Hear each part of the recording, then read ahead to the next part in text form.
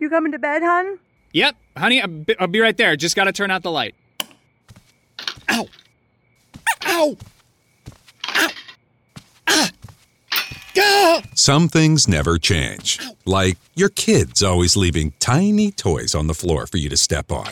And Geico saving folks lots of money on their car insurance. Sweetie, I think I left the downstairs light on. Please don't make me go. 15 minutes could save you 15% or more. Pod Askew Podcast is a proud member of the Big Heads Media Podcast Network. All right, everybody on the train, all aboard. You snooze, you lose. Buy my loot boxes. Not you. Get off the train. Don't let him on. Oh, okay. All right, listen here, Greenhorn. I'm going to teach you everything you need to know about how to conduct a podcast. First thing you need to know is never stay on topic ever. Sir? What do you want? People are complaining about the Venom movie still. I don't care. Feed them Justice League or something. Get them off my back. Copy. Sir, it says in the book that you need to stay on topic as a podcast. Screw the book, Greenhorn. The book was written by dinosaurs. Second thing you need to know is never report news that's not at least 2 or 3 weeks old. Sir? What do you want? People are complaining about the Pokemon Go update. I don't care. Just gag them or something. Shut them up. On it. Sir? What do you want, Greenhorn? I think the train might be going off the rails. That's exactly how we run this show. This is the Crazy Train of Thought podcast, brought to you by the Idiot Savants. Find us anywhere you listen to podcasts. www.crazytrainofthought.com.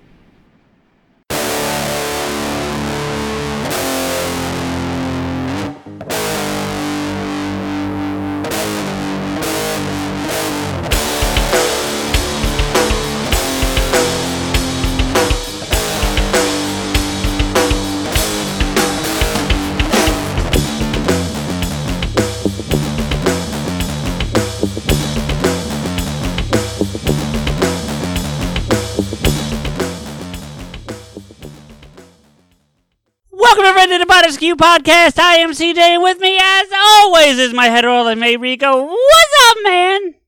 Hooah! I was really hoping you were going to do that. I did it! You motherfuckers! I wonder who we're talking about today. We are talking about Barack Obama. Shit. With everything going on right now today, that's not necessarily a bad choice either. Hello, America. That's actually not that bad because you probably don't really have an Obama. That was still pretty good. I have an Obama. I have a whole bit about what Obama was like when he was like 17, trying to pick up girls. Like, hello, I'd like to take you out, and we can go out for dinner, and it'd be really good. And That's then maybe pretty fucking funny. And then maybe we can talk about social interactions, and maybe I can kiss you. It'd be good for America. You got to kind of, No, I get it. Yeah. You got to kind of take Clinton and like drop the, you gotta drop that. It's more. Obama sounds like he is always trying to remember the next thing to say. Yeah, I get. Yeah, I forgot my fucking lines. I get where you get that from. I don't think that's the genesis behind that delay, but I get what you're saying. So no, but he's definitely a think before he speaks kind of guy. Oh, for sure. Whereas, ironically enough, the guy we're going to talk about today, Pacino, is just all scream and no thoughts. Well, that's the interesting thing, and you and I were kind of talking about this before we got started. He wasn't always that way. He's very soft spoken in the beginning. I felt like he was higher voiced. I mean, there's different layers of Pacino because it's circa Godfather 1 and 2, like 70s Pacino. Is up here, it's all Fredo, you broke my heart. That was smart, huh? And Attica, and this high pitched and really it's acting and whatnot, and then and his New York accent's really thick when he's younger. Yeah, it's really kind of interesting. And then now, like Scent of a Woman, he just sounds like fucking Foghorn Leghorn. Well, and I really feel like that was the turning point for his performances. Like, you know what I mean? Like not the turning point, but the evolution. Well, it's a point in time. It's a reference point where you can see a difference in the Pacino. You know what I mean? Yeah. I mean, even like when he was doing shit and like, well, I think Scarface is border. That's fair. Let's back up a second because I'm sure people are smart enough to figure out. But what we're doing today is we're actually doing a deep dive into Al Pacino's career. So very similar to what we did with Tom Hanks several episodes back. We're going to be going over the life and times thereof of one Al Pacino. Now, Alfredo J. Pacino. Now, what we are going to do, and we do need to stress this, Rico and I both decided that while the obvious one to talk about is The Godfather, we are probably going to be doing a deep dive into The Godfather in the future of the show, and would rather not get into The Godfather too deeply today. So, believe us when we say we recognize not only the importance, but the how well he performs in those movies, or at least well, actually, he's not the problem in the third one either, but that's another discussion. So, the third one, just to get this joke out of the way, the third one is still a member of the family, but it's definitely the Fredo of the family. For sure. So anyway, but that's what we're doing today. We're going to be going over a lot of Pacino's work and that kind of stuff, and a little bit of his life too. I'd like to start with his life, as we tend to do when we do these things. Like start with the person before we get into the filmography. So as you've mentioned, he was born in New York, in Harlem, actually. I thought he was born in the Bronx. According to this, he's born in East Harlem. Mm.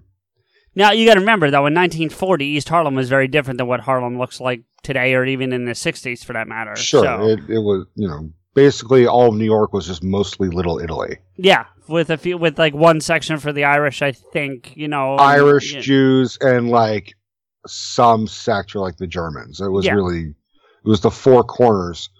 Right. Well, let's be real. The five corners, the 5 points. Yeah. Yeah. Couple of things I'm seeing here. There's not a whole lot that stands out to me, but if you know some things you want to step into, please. But one of the things that I'm finding really interesting that jumps right out at me is that in his teenage years, he was actually known as Sonny. His friends called him Sonny. Yeah. Which, considering the movie we're not discussing, is a little ironic. Well, Sonny was kind of that nickname, especially for Italian Americans.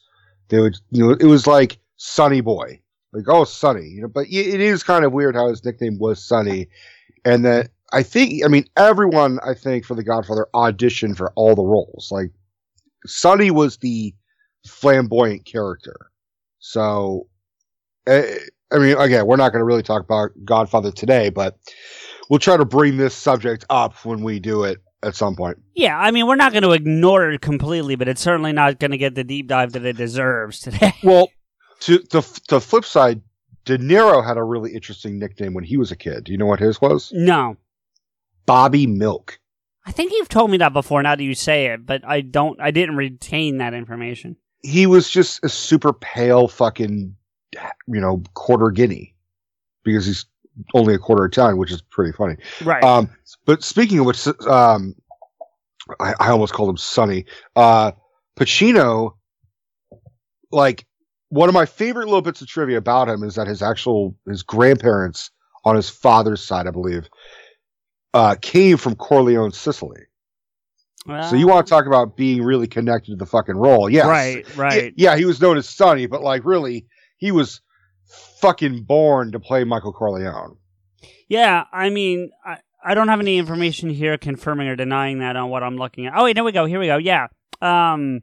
He moved to the Bronx. So after he was born in Harlem, his parents divorced when he was 2. Yeah. So he's like you.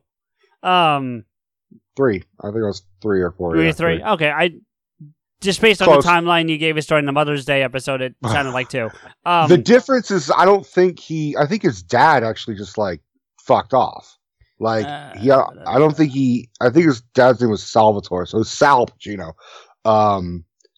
but I think he was raised prominently by his mother and his grandmother. Grandparents, it seems like. Yeah. Yeah. But his mother's parents. On his mom's side, and those were the ones from Corleone, not his father's.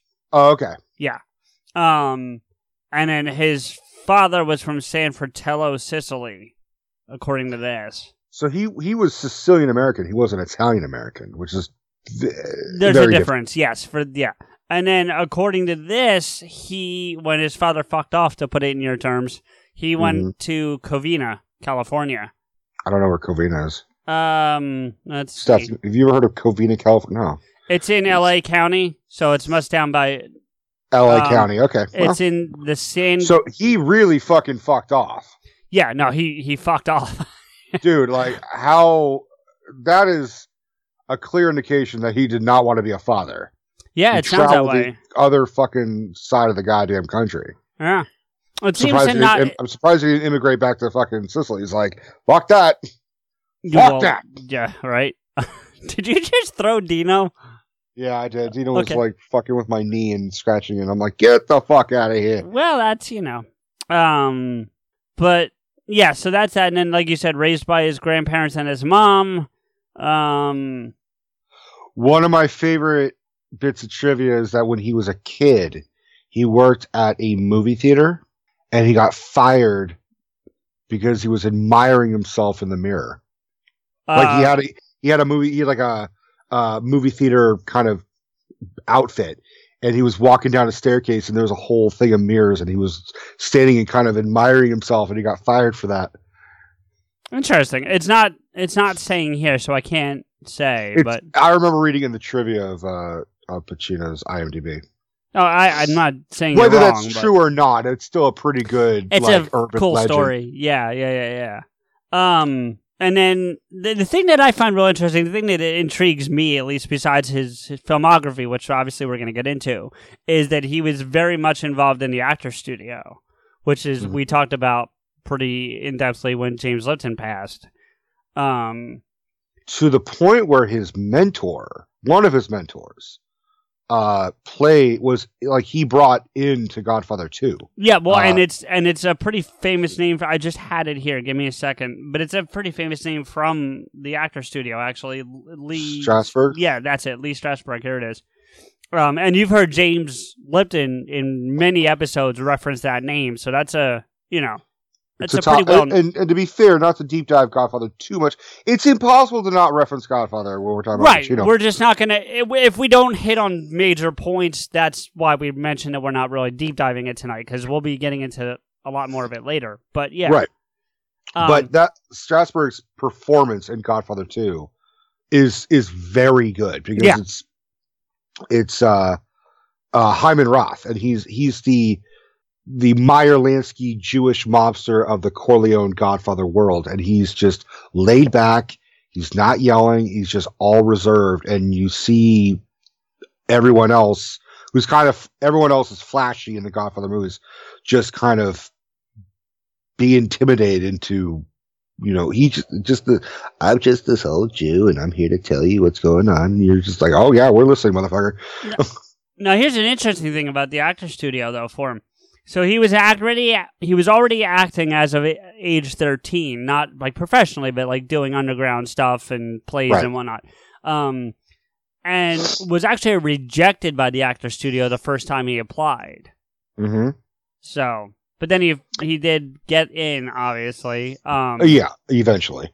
And the interesting thing to me at the end of this is that by 2010, along with Ellen Burstyn and Harvey Keitel, he's the co-president of the organization. Yeah, I did actually remember reading that. I mean, I think Ellen Burstyn was one of the earliest guests of Inside. Could be. Yeah. So, I mean, I didn't really know too much of Ellen Burstyn, but I know she was it's just another name. Yeah, I don't know a lot about her, but I know she's a major contributor to the actor studio, because again, it's a name I've heard James Lipton mention multiple times during the show. Harvey Keitel too. I mean, of course, yeah, but the difference, with all respect to Ellen Burstyn, is a lot of people know who Harvey Keitel is. most people know Harvey Keitel based on Pulp Fiction or Reservoir Dogs, if I'm really being honest. I would say I'm not Taxi saying Driver. he doesn't have an extensive career, but I'm saying that's usually his go-to. I would say Taxi Driver too, though, because he's in Taxi Driver. He is, but he's almost unrecognizable. Yeah, but that happens a lot with Keitel. Like, he's almost unrecognizable in Once Upon a Time as well. Or no, not Once Upon a Time, but The Irishman. Well, he's also very brief in The Irishman. But still, yeah. Yeah. But we will eventually get to The Irishman, and I'm pretty sure we both have did talk about it. I watched. Yeah, we did it for. Was it Paddy's Day this year? I think we did for Paddy's Day episode. I actually don't remember. So looking at his filmography, early. Well, his first movie is Me, Natalie. Never saw it. Never even heard of it. No, neither have I. The first one he's in that I've heard of, which is only his third fucking film, is The Godfather, is Michael Corleone. You never heard of The Panic at Needle Park? No. It's him playing a junkie. It's really good. Okay. But especially considering the fact that apart from a movie we've never fucking heard in a fucking one episode of NYPD where he's known as John James. Yeah, okay. His character is, you see the early hits of Pacino. I'm saying way back in one of his first movies, he had it. He had the talent. He had the fucking Pacino depth and charisma and raw fucking rage. It's a pretty intense performance. You know what's really interesting about it? I don't mean to interrupt you, buddy, but you know what's really interesting about his filmography to me? That, and this happens a lot. This is not just a Pacino kind of thing, but Pacino, for sure, is he's only been in 61 films. Now, that's a lot of movies, don't get me wrong. No, but you see other guys like I guarantee you, if I pulled up James Cromwell, he's probably in triple digits. Do you know what I'm saying?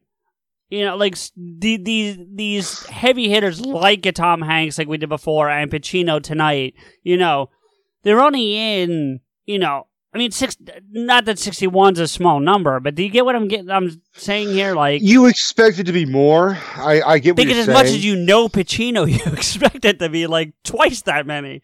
You know? I mean, I won't say Pacino's not picky because he did do Jack and Jill. Yeah. But let me put it this way. I think, Robin Williams actually did a whole bit about Pacino where he talks about how they wanted to give him the Gene Hirschfeld Award or something back in the... What? Yeah. No, I was going to say, I think he actually has it, though. Yeah, because that was when Robin Williams was giving his speech. He said, we wanted to give you this award because you made these 5 movies in a series of 5 years. Right. Godfather, Serpico, Godfather Part 2, Dog Day Afternoon, and I think that was basically, and Justice for All. He said, we wanted to give you the award, but that would have been giving Macaulay Culkin an Oscar, early in his career. It's just, but if you look at his early career, Pacino's got a great career stemming fucking all the way decades. through. Yeah. But some of his best shit is his earliest shit. Yeah, but he's got some really good latter ones too. I'm looking through here. I can name. I mean, and you and I may, not agree on some of these, Sure. But I mean, obviously, of his, and we already referenced this, but the turning point, from old Pacino to new Pacino, if you will, has got to be Scent of a Woman. Yeah. He's not even old Pacino with that, but because there's now old Pacino. Well, yes, but I mean old as in your Michael Corleone soft-spoken Pacino, because Scent of a Woman, and yes, Scarface too, but it's definitely Scent of a Woman. That speech at the end of Scent of a Woman when he's up on trial with Charlie. I'm just getting warmed up. Right. And I'd take a flamethrower to this place. There's not a time that if I can catch that speech, I'll watch it. I did that speech for high school play. Did you get Like, in trouble? No, fuck no. I did it. But I had, because they were like, we need a good, well, like, it was part of an acting exercise. We need a monologue. And I couldn't find just a good monologue because everybody else was doing like Jack Nicholson's, you can't handle the truth. And I was like, I don't want Right. to be another that. Right. So I had to kind of find the script for, the Scent of a Woman speech and tweak it to make it, because it's a back and forth between him and the dean And Trask, yeah. and Trask. And I had to, good memory, damn. Oh, dude, I Um, fucking love that scene. Let me tell you.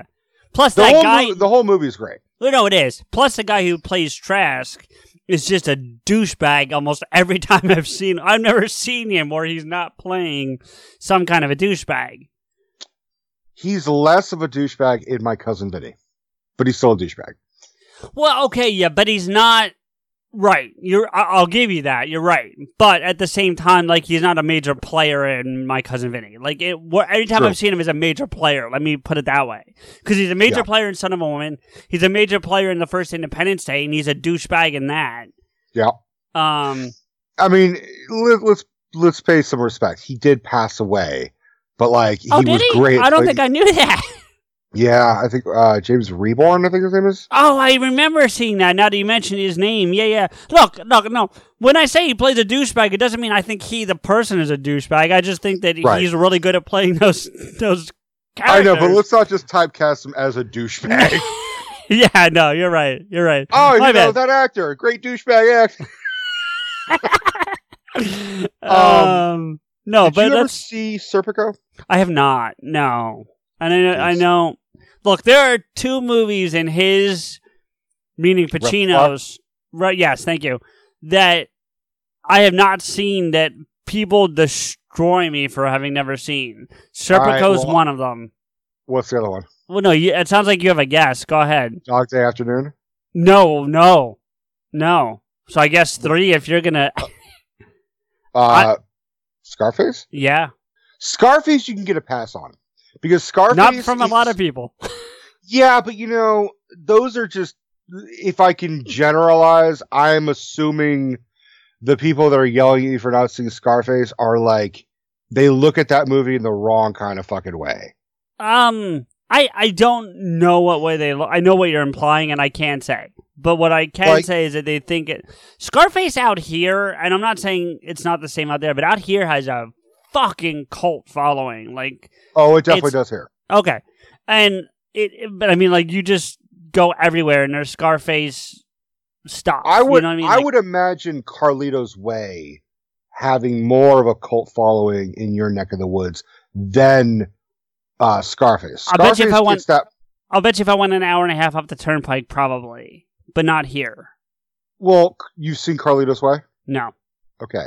So there's a lot of Pacino you haven't really There, seen. no, there is, but it's all early. You get into his latter stuff again, and I've seen a bunch of it.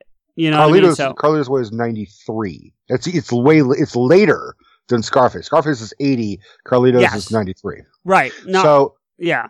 Because another Carlito's one Way is like if Scarface was Puerto Rican and living in the Bronx. well, see, and that's one of the things I've heard And say older. stuff about Scarface is that they're not necessarily knocking Pacino, but they should have cast a more ethically accurate actor to play the role, because Pacino's this Italian guy from New York, and you know.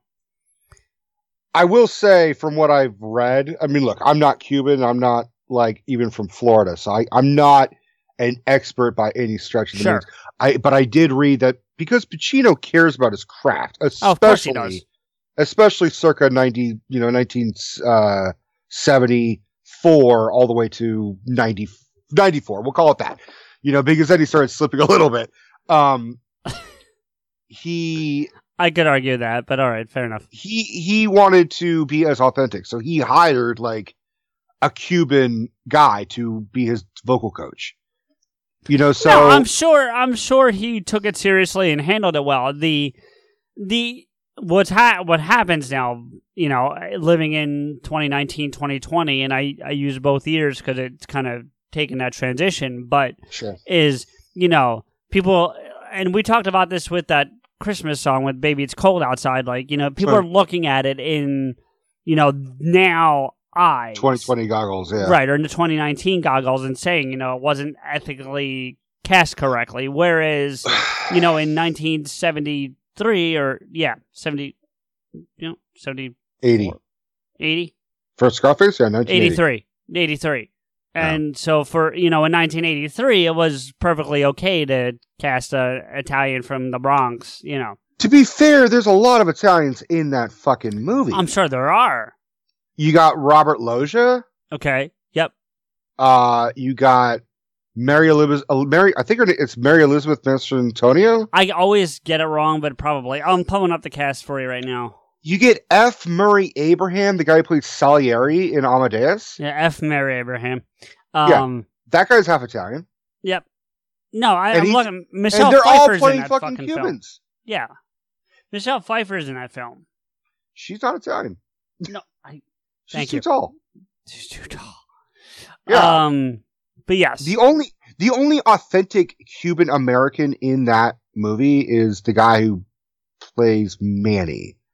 If you've got the cast in front of you, it's I do. I'm trying to. Manny is Stephen Bauer. Yeah. So he's the only one of Cuban descent of the principal cast. Fair enough. Even the movie was directed by Brian fucking De Palma. You want to talk about Italians? Like, yeah, and written by Oliver Stone. So not Italian, French, French and like right, Irish, but not some shit. not Cuban or Hispanic. Not Cuban, which is so- kind of the point I was getting at. But if you're even going to the root source, Scarface was based on Al Capone, and the original film of Scarface, because Scarface is a remake, Right? is Which is a lot of people about don't realize. Italian American. Yeah, a lot of people don't realize that that's a remake, honestly. But I mean, that's one of the few where I'm like, the remake is better. The original is great for a cinephile type of like film class kind of look. It's a great film, sure. but Scarface, the remake, is infinitely more entertaining, and a lot of it is not just on Pacino. It's Oliver Stone wrote that while going through a cocaine addiction. Sounds all right. Like he was trying to give up the shit, and he was writing about it. About a pyramid of cocaine on a table, because I've seen that. Yeah. Yeah, and again, because Robin Williams has got some of the best material of Al Pacino. He's just like, anybody who has seen that movie and has fought through Peruvian devil's dandruff knows that is a fucking documentary. Yeah, I could see Robin saying that. Yeah. Well, when we get to it, you were talking about Robin having all these bits about, just in general, but Pacino for sure. Yeah. Jamie Foxx has quite a few things to say about him too. You're talking about the juice? Yeah. Actor's juice? Yeah. That's a good one. But I'm looking at the description here for Dog Day Afternoon, another one I haven't seen, unfortunately. Yeah. It reminds me of the movie I'm going to reference would be a variation on this, not the other way around, because it came out long after Dog Day. Mm-hmm. But John Q with Denzel. I know of it, but I've never seen John Q. Well, the premise behind John Q is that he like takes a hospital hostage to get his son the care that he needs because he's like dying. According to this, no, hear me out. According to this, the Dog Day Afternoon, a man robs a bank to pay for his lover's operation, which turns into a hostage situation.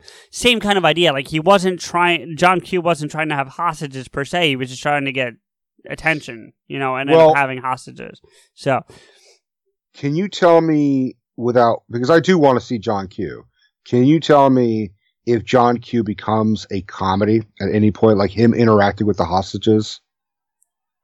he definitely interacts with them. I don't remember really ever becoming funny though. Yeah. Or do they become friendly with each other? Yeah, to a degree, sure. But that happens a lot. That's a trope in hostage movies in general. But I would argue that Dog Day started it. And the crazy thing is, I don't know if John Q is based on actual events, but Dog Day is. I think it is, actually. I'll check, but I could be wrong. I'll give you another little interesting thing. Pacino's character's name is Sonny. In Dog Day? Yeah. Oh, there you go.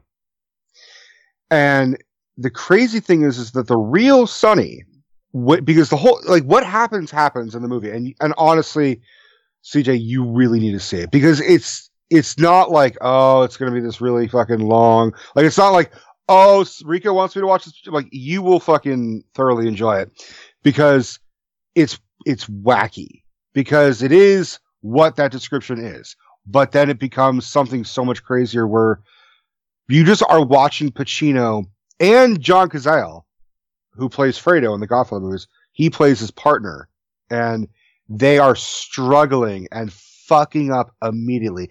And they had this whole thing planned. It just falls to shit immediately. And then they're stuck. They're stuck in this bank with all these hostages, and they become friendly. Like, at one point, Pacino is teaching one of the clerks, and it's the majority of the hostages are women. Okay. And he's showing one of them how to do, like, the rifle kick and spin baton thing. You coming to bed, hon? Yep, honey, I'll be right there. Just gotta turn out the light. Ow! Ow! Ow! Ah! Gah! Some things never change. Like your kids always leaving tiny toys on the floor for you to step on. And Geico saving folks lots of money on their car insurance. Sweetie, I think I left the downstairs light on. Please don't make me go. 15 minutes could save you 15% or more. You coming to bed, hon? Yep, honey, I'll be right there. Just gotta turn out the light. Ow! Ow! Ow! Ah! Gah! Some things never change. Like your kids always leaving tiny toys on the floor for you to step on. And Geico saving folks lots of money on their car insurance. Sweetie, I think I left the downstairs light on. Please don't make me go. 15 minutes could save you 15% or more. That, like, in the Army teaches you, meaning he's letting her hold through the rifle.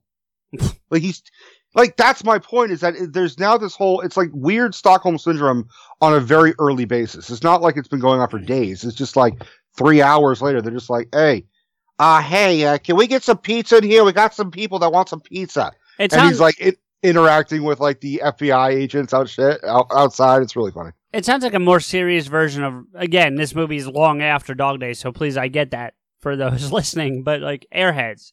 Could Airheads start, you know what I mean? Could that start pretty serious and gets pretty funny pretty quick, you know what I mean? It has levels. It's an emotional fucking ride, because it is like an underrated comedy, but it's also a serious drama, because there's a whole part where he's aware that he could be gunned down with, if he gets near a window. So at one point he has someone dictate his last will and testament, and it's really emotional. And if I remember reading correctly, it was done in one fucking take. And he's that good. I mean, he's that good. And there's a lot of improvisation, dude. I have to spoil one fucking part of Dog Day. Sure. I mean, yeah, that's fine. Because John Cazale's, and you want to talk about an underrated talent and a really lost talent, is the guy who played Fredo. In the Godfather yeah, movies. he was only in what, like 5 movies before he died, like that. 5 movies, and he died of, like, bone cancer. But he is terrific as he plays Sal in Dog Day. He plays and he's got, like, long, like really like almost like dental, like candy floss hair. Like, it's really part in the middle, and it looks super soft. And Al asks him, he's like, so where do you want to go? I'm going to have them bring a helicopter and we can get out of here, go anywhere in the country. Where do you want to go? And this whole thing was improvised. And John Cazale says, Wyoming. He's like, no, I don't think you understand. Like, you want to you can go anywhere. You can go to Italy. You can go to, Denmark. Where do you want to go? He's like, Wyoming. It's like, no, I mean, what country do you want to go to? He's like, Wyoming. It's so funny. It's kind of like, it goes back to a movie I've mentioned multiple times on the show, but Hunt for Red October. Mm-hmm. You've seen it, right? I forget. Yeah, I've seen it, but it's been a fucking minute. It's been like 10 minutes. This part you might remember. There's a sequence between Sean Connery and his first mate, who is the guy from Jurassic Park, and his name escapes me right now. Sam Neill. Sam Neill, thank you. They're sitting, just the two of them in Connery's cabin, talking about what it'll be like when they get to the new world. And Sam Neill's describing with what he wants to do, like where he wants to live. And he's like, I think I would live in Montana. And he's like, and like Montana? Really? Of all the places in America, you're going to go to Montana? I mean, to be fair, it's probably the closest thing to Russia that we have, short of Alaska. But it wouldn't surprise me if that in itself was a reference to Dog Day. It could be. Oh, it absolutely could be, which is one of the reasons why I brought it up, because it could have been, so. Also, you got a very young Lance Henriksen in Dog Day. Okay. You would recognize Lance. He's a very sharp-featured character actor, usually playing despicable fucking guys. He was Alien. He was an alien. Well, you never saw fucking Alien. The Quick and the Dead. I'm looking at his IMDb, and he's in a bunch of movies I should have seen, like Terminator and Aliens. Terminator, Dead Man. Nope. Dead Man's quiet. So back to he was a voice in a game I played, for what that's worth. He's got a very distinct, like, gravelly voice. So there is some late 70s, 80s Pacino that I actually have yet to see. Like, how dare you? I know. I haven't seen the infamous Cruising. Do you know about the movie Cruising? Mm-mm. If I remember correctly, he plays a detective, and all right, let me just read the description. A police detective goes undercover in the underground S&M gay subculture of New York City to catch a serial killer who's preying on gay men. As you do, As you do. But, I mean, that's a really interesting thing, because that's not a movie that would, like, you would think Pacino would do. In theory. No, right. And to be fair, that's not a movie that most you would think you could see that being made now. Sure. But, like, sure. In the 80s, during the AIDS crisis, I guess that they were like, it's just weird. Like, I didn't know Pacino was like that was probably his most experimental film that he had done. So, just getting back to that character actor you'd mentioned a few minutes ago. Mm-hmm. I want to just give you a nice laugh, because I feel like I like to try to crack you up at least once per episode, and this one's probably going to do it. I'm looking at this guy's IMDb, and yes, he's been on the X-Files like as a character once, so I probably saw that. But in terms of movies, there's 2 movies that I've seen and he's been in. You're talking about Henriksen, yeah? Yeah. Okay. You ready for this? Mm-hmm. I'm going to go with the less ridiculous first, even though it's out of order, and that's Powder. The fuck is Powder? Powder's a movie about a kid who's born during an electrical storm, and then it basically is albino. He's got alopecia, so he's got no hair, and he's all white.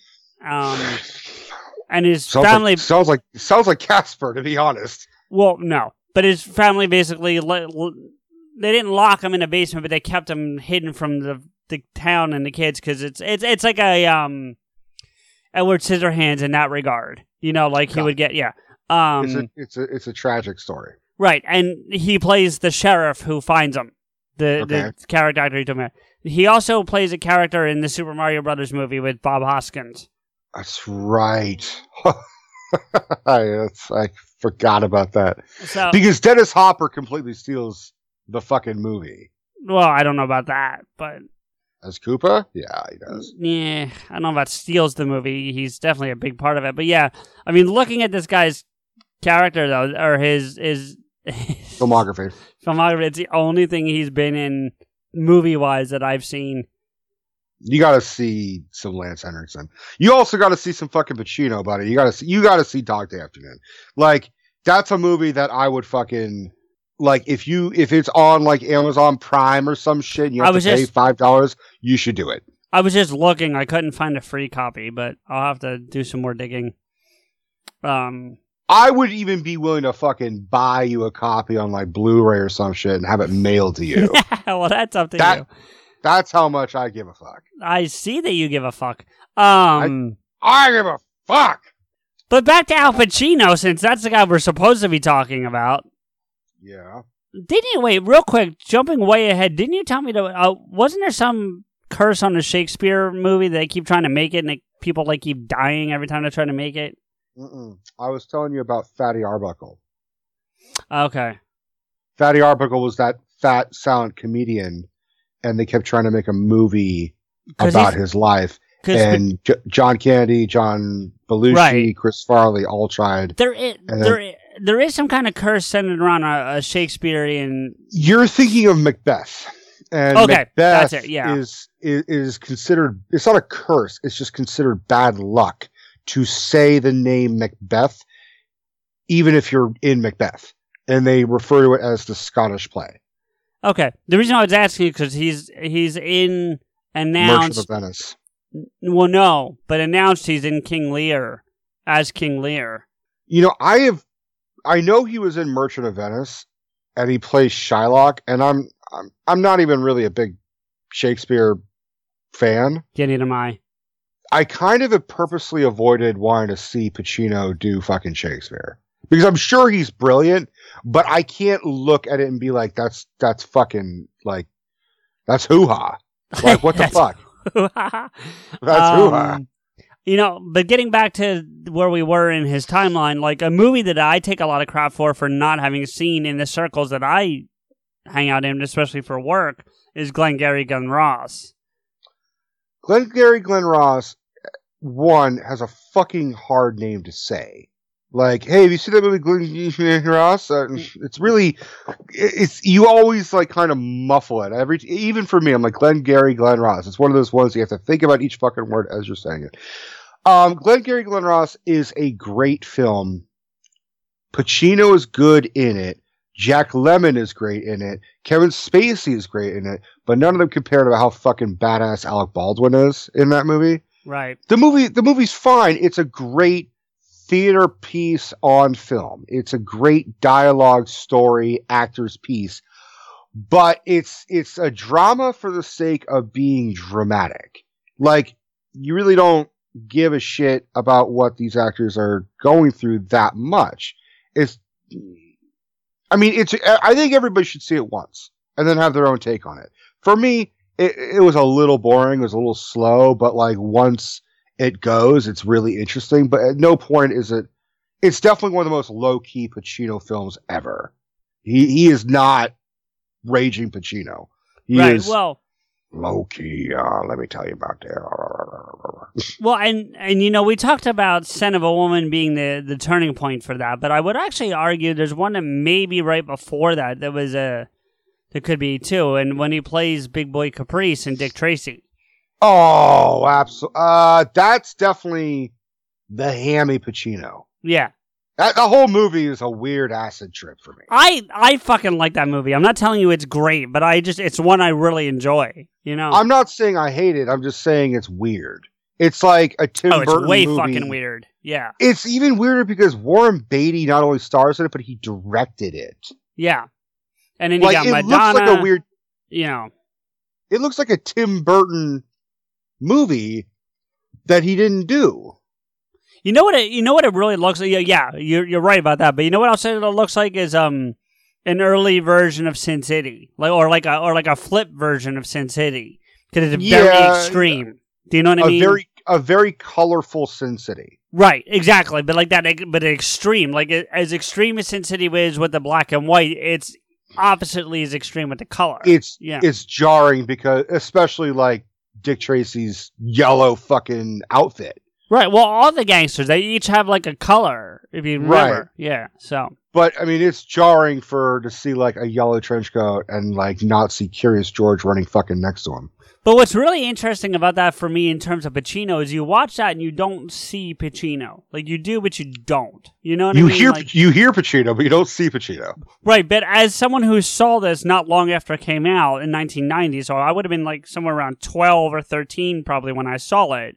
I don't know who the fuck Pacino is at that age. I mean, it's just not. I was never the movie guy you were in that regard. Do you know what I mean? Right, so like Pacino, like actors and who they were didn't like, You were like, oh, that's the guy from the Scarface cover that I saw at the video store. I probably didn't even know that, honestly. But, okay. Like, I wouldn't have recognized him at all. But even going back now and watching it, he doesn't look like Pacino the way you know Pacino. Well, it's all exaggerated and everything. For but sure. Like, yeah. If I remember correctly, because he was offered Goodfellas. Like, Scorsese and De Niro wanted to work with him way back. I think they wanted him to be the Paul Sorvino role. Okay. I've only seen Goodfellas once, so I really don't remember the casting that well. So and I think Pacino wanted to do it, and he regrets turning it down, and that's why he did The Irishman as sort of an apology to Scorsese. But he, at the same time, he was doing Dick Tracy. Okay. And so they're both playing. I mean, it's a mobster. I don't know, dude. Dick Tracy's a weird, because I think I'm onto something. It's a Tim Burton movie that he didn't do, because even fucking Danny Elfman did the score. Which, by the way, did you see about our friends over at Lulu Multiprops? Yes. I'm really trying hard not to ask for special favors. Well, that's probably a good idea. But, yeah. I didn't know my erection could get that big. Well, first they nail Keaton, and then they get Danny Elfman. Dude, it's just not even fair. Well, it happens. According to this, like you said, it was directed by Warren Beatty, written by Chester Gold. I don't know who the fuck Chester Gold is. Yeah, I'm not familiar with him either. I don't know why, but you just remind me of a random bit of trivia about Tim Curry. I don't know why. Sure. You know how Tim Curry's got a big ass smile on his face? Oh, yeah. Yeah. Do you know what part of England he's from? No. Cheshire. That makes sense. Sure. Right? That dude is a fucking Cheshire cat. Well, I mean, unfortunately, the stroke kind of sort of stopped that. Okay, so Chester Gold is actually the creator of Dick Tracy. So he wrote a screenplay based on No, he died 5 years before the movie was made. My guess is they gave him a writing credit since he created all the characters and the basic concept for the strip. And that makes sense. And then they, adapted from that. So 15 minutes could save you 15% or more. Wait a minute. I've heard that before. That's the note Jeremy wrote to me in my yearbook in the 6th grade. How'd you even know that? Because it's from Geico. Yeah, wait, here it is. Dear Luke, have a great summer. P.S. 15 minutes could save you 15% or more. Love, Jeremy. Geico's had this tagline for years, because we help save people money. So wait, you're saying Jeremy copied you? Yeah, that actually does sound like something the J-Man would do. Geico. 15 minutes could save you 15% or more. You coming to bed, hon? Yep, honey, I'll be right there. Just gotta turn out the light. Ow! Ow! Ow! Ah! Gah! Some things never change. Like your kids always leaving tiny toys on the floor for you to step on. And Geico saving folks lots of money on their car insurance. Sweetie, I think I left the downstairs light on. Please don't make me go. 15 minutes could save you 15% or more. Characters created by Siegel and Schuster and Bob Finger and Bill Finger and Bob Kane. Damn it, I always do that. I know. Bob Finger. It's all right. Fuck, I always do that. You do, but it's all right. No, but they went a step further and looks like they actually gave him a writing credit. But it looks like Jim Cash and Jack Epps Jr. are the guys who wrote the actual story for the movie. Well, maybe it was going into development for that long. It's possible that it was taking over 5 years to fucking do. It is possible, sure. But he died in 85, so... Do you remember Dustin Hoffman in Dick Tracy? No, but it's been so long since I've seen that movie. He plays the gangster Mumbles, I think. Is he playing... Oh, you know what? That feels kind of accurate, though. I can't lie. I mean... Dustin Hoffman is not known for enunciating very well. Well, that's my point. Yeah. Here's my best Dustin Hoffman. Mr. Robinson, are you ready? Ironically, it's not far off from your Harrison Ford. No, Harrison Ford sounds more hungover. Yeah, and you talked about how here's something interesting though for you, because you said that Pacino was supposed to play the Paul Sorvino role in Goodfellas. Did I hear you say that right? I couldn't tell if it was Paul Sorvino or if he was offered the De Niro role. Because Paul Sorvino actually is in Dick Tracy.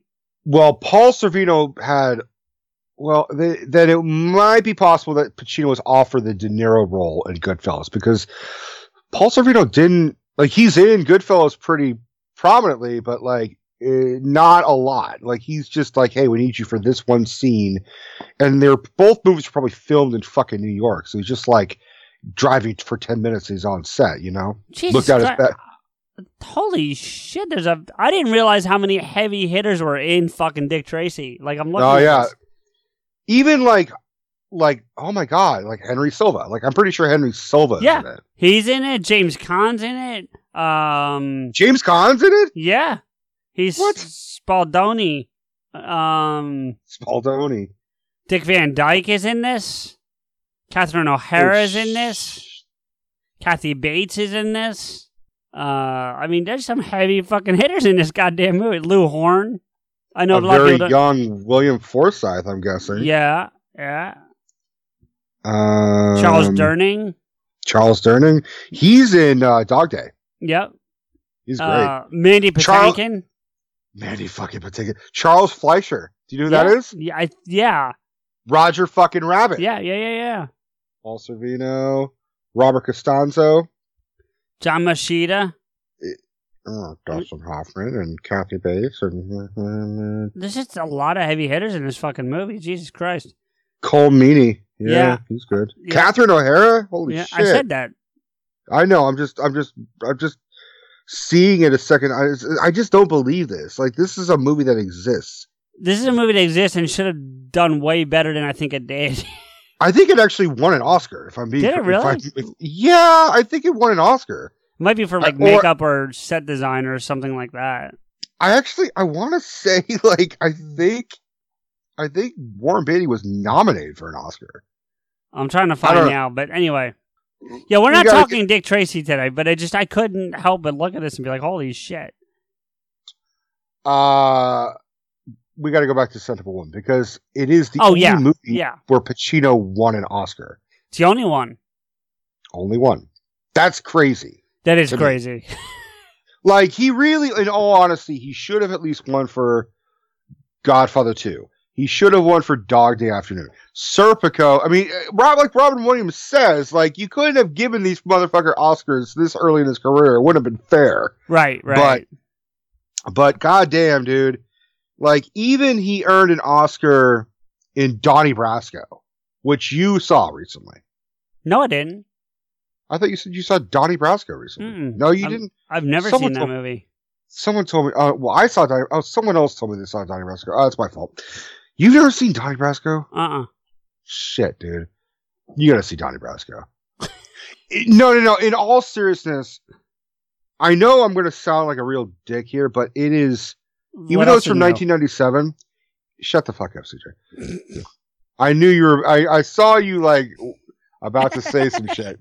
It is probably one of his last great performances. Like nothing against. Yeah. Donnie Brasco is clearly like what if Pacino was in Goodfellas. Like it's a mob movie, and it's a true story. And Johnny Depp plays a FBI agent who infiltrates the mafia to the point where he almost gets made. And in the mafia world, when you get vouched by a mobster, yeah, you told me this part before. I remember this. So Pacino plays the voucher. He plays Lefty Ruggiero. Gotcha. And so it's this weird mentor mentee type of relationship. And I found out mentee is a fucking word, so don't correct me. No, it is. Yeah. But he is terrific in it. It is truly a fucking incredible performance. Can we back up to Dick Tracy for just a second and just to tie that off? Sure. No, because you mentioned awards, so I looked it up and I wanted to get you the awards. That's okay. All. Beatty was not nominated for anything, just as a heads up. At least not according to this. And I'm only talking the Academy Awards. I'm not talking any of the BAFTAs or any of that stuff. Sure. So, Richard Silbert and Rick Simpson won for Best Art Direction. Okay. And John Caglione and Doug Drexler won for Best Makeup. So you were right. It was pretty much what you kind of predicted. And Steven Sondheim won for Best Original Song. Steve Sondheim? Yeah. Wow. I didn't know he had anything Madonna to do with that. sang the song, but I guess he wrote it. Stephen Sondheim is a I know Broadway he musical. is. Yeah, Right, okay. I'm familiar with him. Now, here's the thing that you would find right now. Well, I'll jump to that in a minute. But now, Pacino was nominated for Best Supporting Actor. Did not get it, but he was nominated. That's what it was. Costume design and cinematography were also nominated for. And yeah, that's it for the Academy Awards. Now, here's it real quick, just to finish, and then I'm done. But you'll find this really interesting. Tied with Black Panther as the only comic book movie nominated with 3 Oscar wins, actually. That's nuts. And Right? really kind of fucking sad, to be honest. Well, a little sad, yes, but also really kind of interesting that it took till Black Panther to get another comic book movie to get 3 wins, I mean. It is kind of surprising that like The Dark Knight.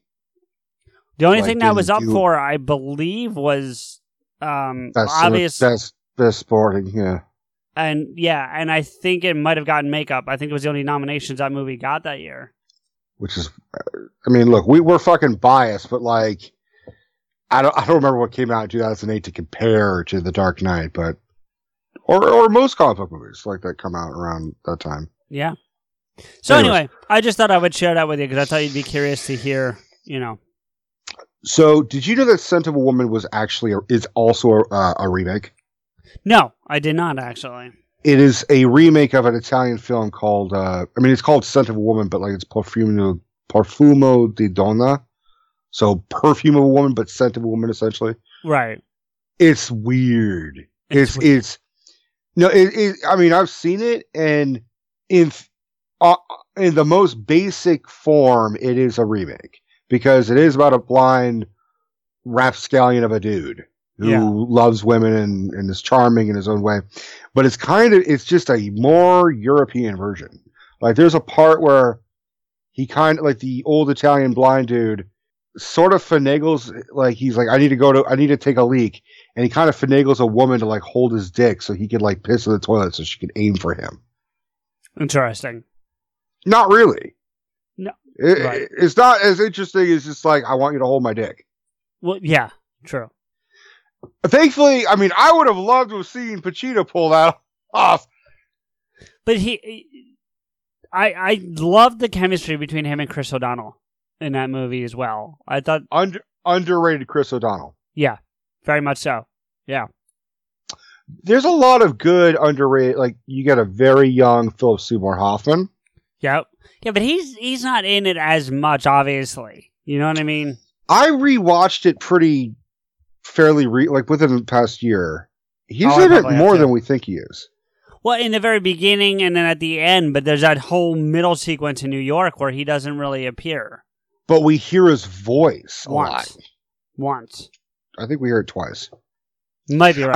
I'm saying he's layered. And they're always talking about his character. Sure. You know, all the heavy weight on Charlie's shoulders and shit. You know, so they refer to he's another important character that you don't see that often. By the way, when you did this monologue I know you said you tweaked it because it's not exactly a monologue, but did you leave out the part where he calls out the 3 guys in the audience? No, I kept that in. So you were like, I forget their names, but do you want me to just do it? Not really. I'm sorry. You said yes? No, I did not. No. I thought you said yes. No. Hold on. I'm getting some interference. It sounds like you said you want me to keep doing this. So let me. No, but where he goes, fuck you too. What is? Well, one of my favorite parts is he was like, "This is such a crock of shit." Yeah. Excuse me? No, I don't think I will. I don't think I will. Oh man! You know what other scene? I found it. Harry, Jimmy, Trent, wherever you are, fuck you too. Yeah. You know what part of that? There's a lot of great parts of that movie. There really are. But another great sequence is actually really at the end when the female professor comes running out to him at the end. before they leave. And that whole interaction between him and her, I find to be really, really intriguing. It is really interesting because she has gotten a resurgence of a career. She's more famous now as an older woman than she was as a actress in the 80s happens. and 90s. Yeah. She is prominently known in the American Horror Story shows. Okay. And now more than ever, her name is Frances Conroy. She played the Joker's mom in Joaquin Phoenix's Joker. Which, by the way, is coming to HBO like next week.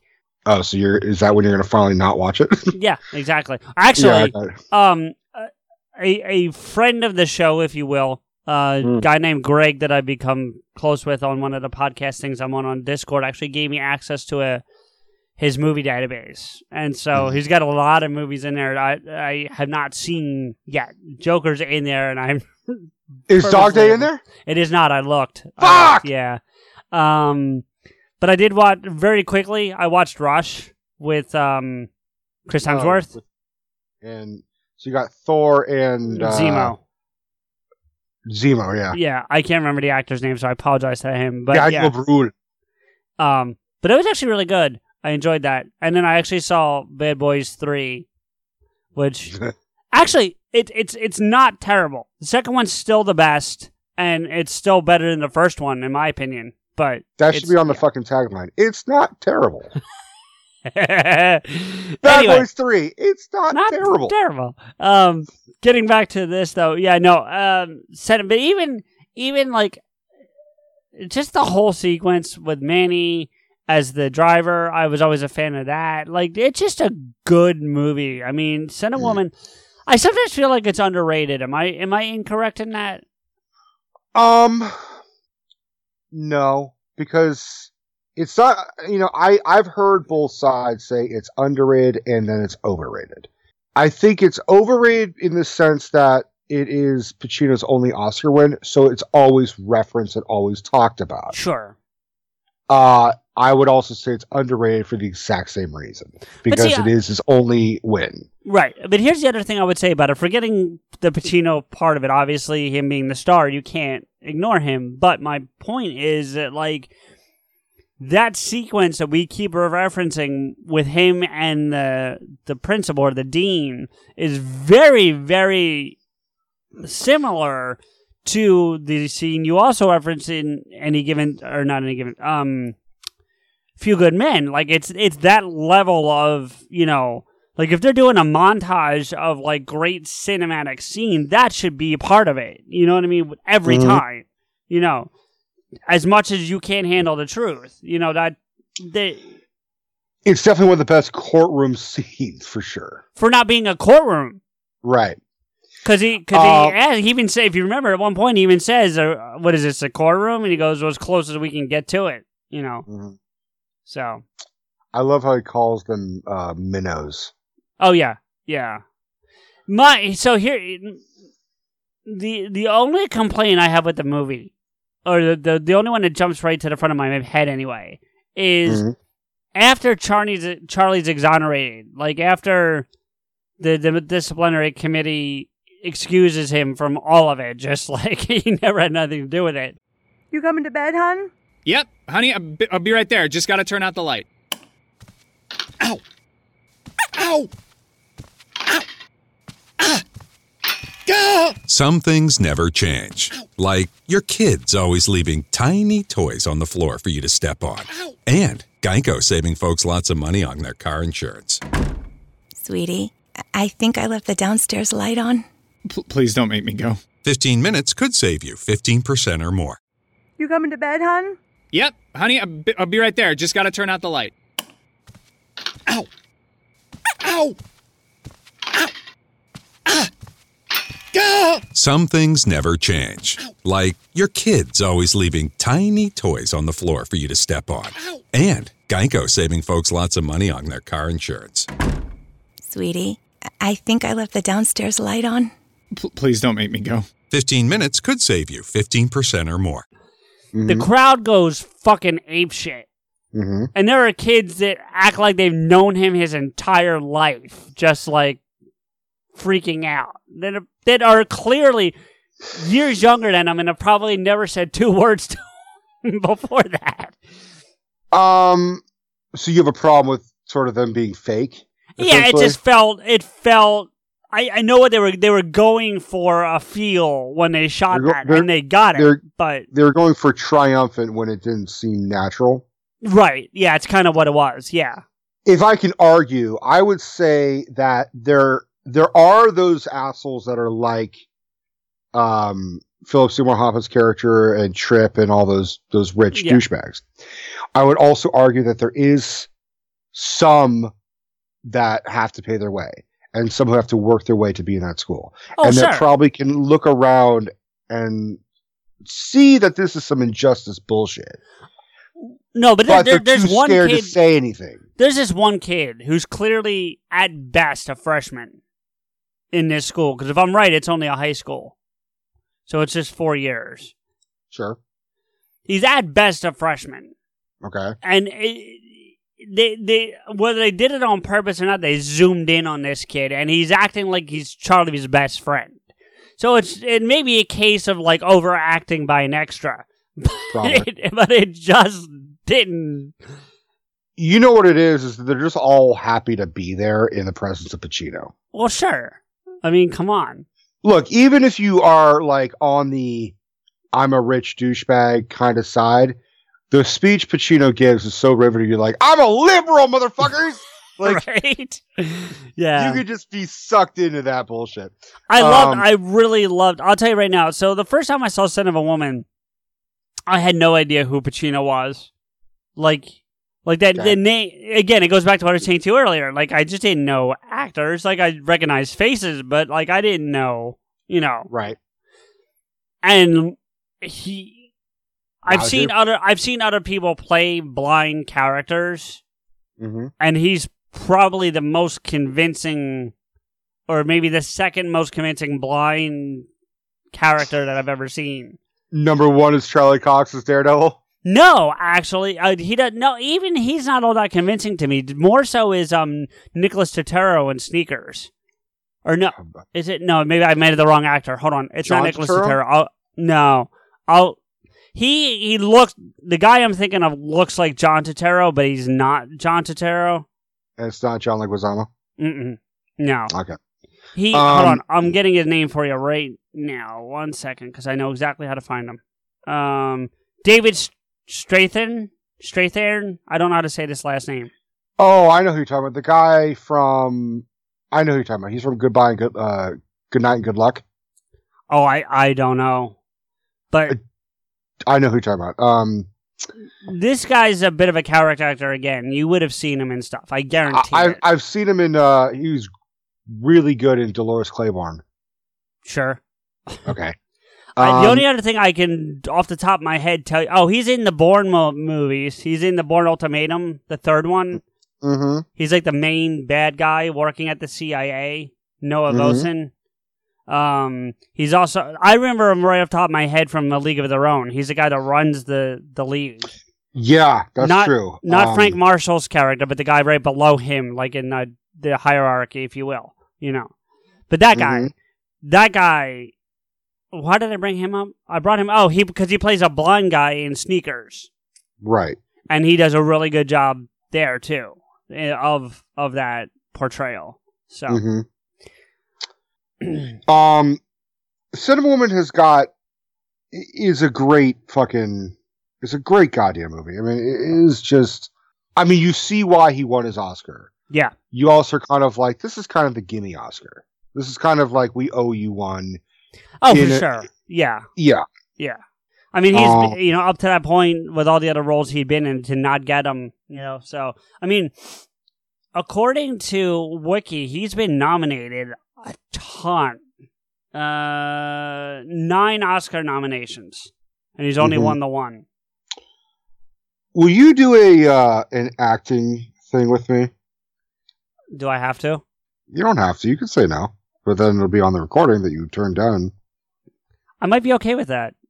Okay. No. Real because quick, the next movie I want to talk... Well, the Before next you get movie I into wanna his talk about- movies, though, do you want to know what movies he was nominated for at the Academy only? Do you want to know those or no? Sure. Okay, so in The Godfather, believe it or not, it's supporting actor in the original Godfather, the first one. Yeah. And Brando won for Best Actor, which he turned down. He And then refused to in Serpico, Godfather 2, Dog Day, and Justice for All, Yeah. he's Best Actor. Yeah. And then, Yeah. I mean, like I said, they wanted to give him the Oscar way back when. And then going back to supporting actor for Dick Tracy and Glengarry Glen Ross. Yeah. He's not super prominent in Glengarry. Ironically, what I don't think I realized was that he was nominated that same year for Scent of a Woman. So in 93, he was nominated for supporting and Best Actor. 93 was a good year for him. Yeah. Obviously, he won for Scent of a Woman. Here's an interesting thing, though, and I don't think I knew this until I pulled this list up. He then again was not nominated until this year for The Irishman. Yeah. So you're talking a good chunk of time with no nominations. 27 years. 27 years, yeah. Yeah. So, Jesus, just an almost 30 interesting. years without a nomination. Yeah. I mean, it doesn't mean he did shit work. He just. He didn't do great work. No, but he did. I mean, he did fun work because, like, look, I'm not saying that Colonel Slade isn't a great character and fun to watch, and I'm sure he's great in Carlito's Way and in Donnie Brasco. But he should have been nominated for Donnie Brasco, if I'm being honest. Fair enough, and I can't argue that. I would argue he should have been nominated for The Devil's Advocate. He might be one of the best on-screen devils ever. I would say that, but like it's not a perfect film, but his performance is true Pacino. So you're looking at what I sent you. And I'm worried about what I'm looking at. So there's a part in Heat, which is the first official pairing of De Niro and Pacino together. Because they were both in Godfather 2, but one played the flashback father of the other. Right. And then they were both in Righteous Kill together, and then eventually The Irishman. But Heat was the movie that, like, we saw these two legends that we kind of rivaled against each other in a movie together. And Pacino plays a cop, and De Niro plays a criminal. He plays the bank robber. And they both are aware of each other, and they both have, like, a mutual respect. And I'm only giving you this because I'm pretty positive you've never seen Heat. Nope. You should see Heat. And if you could, I would be very, very appreciative if you would take on the role of Neil, and I'll be Hannah. It's a very short blurb. There's just it's just one little thing where they're in a coffee shop, and they're both, and they're just sort of talking and being open about their weird kind of relationship. I'm telling you right now, our audience is about to see why I was a narrator on Batman Alone. That's all I'm saying. Just take your time. You don't have to fucking pull out your De Niro. I wasn't planning on it. I just hope I don't have to say Wayne Manor. So you're playing Neil. Okay. And I'll play Hannah. Why are we doing this again? Just because so I want to stretch my Pacino because it's actually just a really good comparison of the two of them. Because it's fucking fun. We're sitting here like a couple of regular fellas. You do what you do. I do what I gotta do. What happens if I'm there and I gotta put you away? I won't like it. But if it's between you and some poor bastard whose wife you're gonna make into a widow, brother, you are going down. Because you don't have to be there. You could have gone and been a mailman. There's a flip side to that coin. What if you got me boxed in and I got to put you down? Because no matter what, you will not get in my way. But now that we've been face to face, I would not feel good about that. But I won't hesitate. Not for 1 second. Maybe it'll happen that way. Who knows? Maybe we'll never see each other again. And scene. Thank you. I know you were like, fuck you for making me do this. Yeah, basically. You gotta watch that clip. Just the two of them. It's pure acting to see, and they like set up like 3 fucking cameras to get everyone's reaction of Pacino and De Niro and in the middle. And it almost is like it's like a boxing match. Just see these 2 actors just go toe to toe, and neither's losing and neither's winning. It's just equal fucking ground. And you see that mutual respect of each other, of their craft in the performances. Well, and I'll tell you something about this movie and Donnie Brasco and, you know, a lot of these other ones that we've talked about that I haven't seen. So my buddy Jim, who I think I've mentioned before, is as much of a cinemaphile as you are, if not slightly more. And that's not a shot at you, buddy. He just knows a lot of stuff. You know what I mean? Like, and he knows some obscure shit. Like, he knows like the key grip from the Best Picture from 1963. Like, he knows that kind of weird shit. You know what I mean? Fair enough. So, and he and I and another one of his friends used to get together every Thursday and hang out. And we'd usually end up sitting around just bullshit. Basically, it was a podcast without the recording because we'd sit around and talk shit. But we'd usually have a movie on in the background. And then one time, now, his other friend is almost 100% Italian. I think he's like 95% Italian. And then Jim is just a big movie fan. So when they found out at that point in my life I had never seen any of the Godfathers, they were like, what the serious fuck? You know? and they put it on. And then I came back and I loved it. I enjoyed it immensely from the first time I saw it. It wasn't like, oh my God, I gotta watch it. No, I put it on, I watched it, I loved it.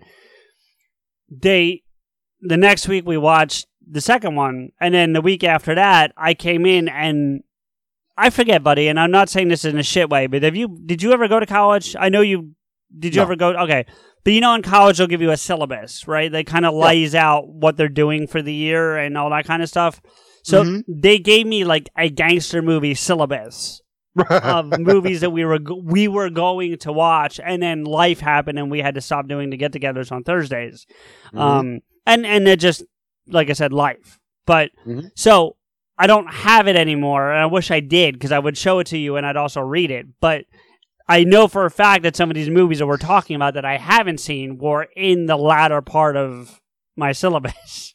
Sure. You know? So we got through part of it because I saw The Godfathers, all 3, and I saw that's where I saw Goodfellas the first time and Casino, you know, stuff like that. So Heat would qualify, even though it's not a mob movie. It's still I think they had like a, I forget what they called it because they had a better name for it, but it was like an honorable mentions section, but it wasn't honorable mentions. Like, it had a better name for it. Because, dude, when I tell you they put the syllabus together, like, they literally sat down and like wrote out a thing with like categories and shit. But you should reach out to that guy. I don't think I talk to him all the time, but I don't think he's got it. I can ask him, but ask him to do another one. I can do that. I'm trying to get him to come on the show because I honestly want to watch you two face down because that would just be fun for me. He would do the De Niro Heat thing with me. Oh, no, he's not much of an actor, so I don't know. Fair enough.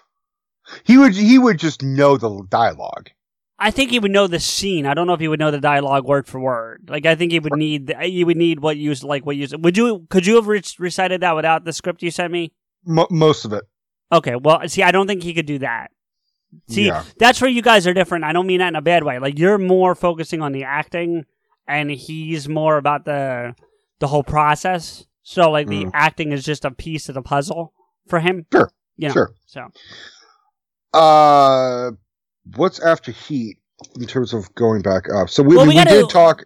Yeah, I was going to say Devil's Advocate a little more. I feel like that deserves some love. I'd love to talk about Devil's Advocate, man. That's You know, before we deep dive into that specifically, if you look over the next, like, I want to say 10 years of his career, right? Mm-hmm. There's several examples, and not all of them, but there are several examples of him trying to, I feel like, help newer actors get their star by being with Pacino in a film. Yeah, I would agree with that. Because you got Keanu in 97. Like, he wasn't nobody, but he wasn't Keanu.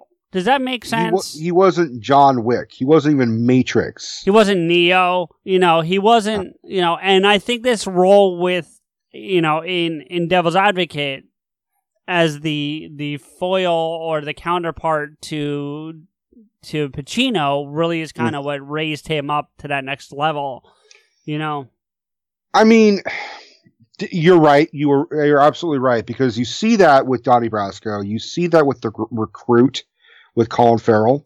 I think you could see it with Any Given Sunday with Jamie Foxx. I think that's fair. You even see that with Two for the Money with Matthew McConaughey. I was going to say that. Yeah. With which Ralph Garman is in Two for the Money. Is he? Mm-hmm. I watched it. I watched it because Pacino and all that shit. But I'm like, where's Ralph? And you very clearly see Ralph. Is he like a prominent role? Is it a one? Is it like, yeah. All right. He's a prominent supporting role where he's like a supporting character who gets like 3 or 4 lines of dialogue, but every time he comes up, you're like, holy fuck, it's Ralph. And apparently they got, like, he and Pacino got along really well. You know what's really fucked is that we know a guy who was Pacino's fucking, I was just about to bring that up. Yeah. Like, he's told us that he can't tell us much about it, though, if you recall, which we respect. Yeah. Which we respect. I mean, we're talking about you, fucking Maddie. We're talking about you. Again, as always, we're always fucking bringing you up, dude. Yeah. Maddie fucking Granger. Maddie fucking Granger hung out with Al fucking Pacino. Do we know what Pacino, do you remember what movie, though? 88 Minutes. Was 88 Minutes? Okay. I think he lasted more than 88 minutes with Pacino. Yeah. Although, maybe not. Maybe it was only in small doses. It totaled up to 88 minutes. I was talking to somebody who tongue in cheek was saying that we don't talk about women enough on this show, and we have made efforts to be better at that. We're not always great at it. I will say right now, our next deep dive in actor will be a woman. No, I agree. And they did ask why we were doing Pacino over a woman, and I said honestly because the episode that came out today is our Mother's Day special, which was nothing but female actors, pretty much. Yeah. Unless you count Bob Saget. Right, unless you count Bob Saget. But, I will take a moment. We were talking about how he spent some time, meaning Pacino, helping other actors get their star in this time window. And we mentioned Keanu for Devil's Advocate. But to a lesser degree, Charlize Theron, because do I have my people wrong? I should have pulled up the script. She's in Devil's Advocate, but I don't think that was anything to do with Pacino. I think Pacino approved of Keanu, but I think Charlize got that just based on a really good audition. Okay. But because she and Pacino interact for sure. Yeah. But she was just a model at that time. And because Devil's Advocate's really early in her career. Oh yeah, very early on. I knew that. She basically played the same fucking role in The Astronaut's Wife. Did you ever see that fucking movie? No. So imagine the same fucking role that she has, where she kind of goes crazy and thinks something's not right, and it's kind of making her kind of schizophrenic. Right. And then imagine Johnny Depp is her husband, and he's an astronaut, and he goes out into space and gets like attacked by an alien, and then it's not really a big. You kind of see it coming a fucking mile away. The alien kind of possessed him, or took over his body or some shit, and then impregnates her. It's only her 4th movie, and 5th if you include the one she's not credited in, because she's in Children of the Corn 3 apparently, but she's not credited in that. I'm sure she asked for that. The biggest thing I've I knew. seen Children of the Corn 3. But she was in 2 Days in the Valley, That Thing You Do, and Trial and Error before she was in Devil's Advocate. Yeah, I mean, Devil's Advocate has a great plethora of actors, and because you got Jeffrey Jones, who kind of an awful human being, but kind of a great shitty character actor. Okay. Because he's always kind of playing a blowhard, with the exception of like his role in Amadeus. Jeffrey Jones is usually kind of like, he's the fucking principal of Ferris Bueller. Like, he's that guy. Oh yeah, and he did turn out to be kind of a piece of shit. If I recall. You also got Craig T. Nelson. Yeah. Did you know? You want some trivia? Did you know that the apartment in Devil's Advocate, where Craig T. Nelson does that whole scene where he pulls the gun out of his pocket and throws it on the ground, and then shows how he picks up the gun with his handprint, the bloody handprint on the floor?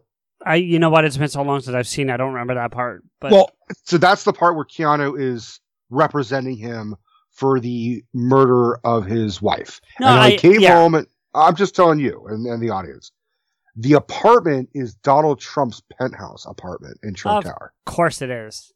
Yeah, and you could tell because there's fucking gaudy gold everywhere. Well, it's, in that same regard, I fell asleep on the couch the other night and with the TV on, and I woke up at like 3 a.m. to Home Alone 2, right at the part where he asked Trump for directions.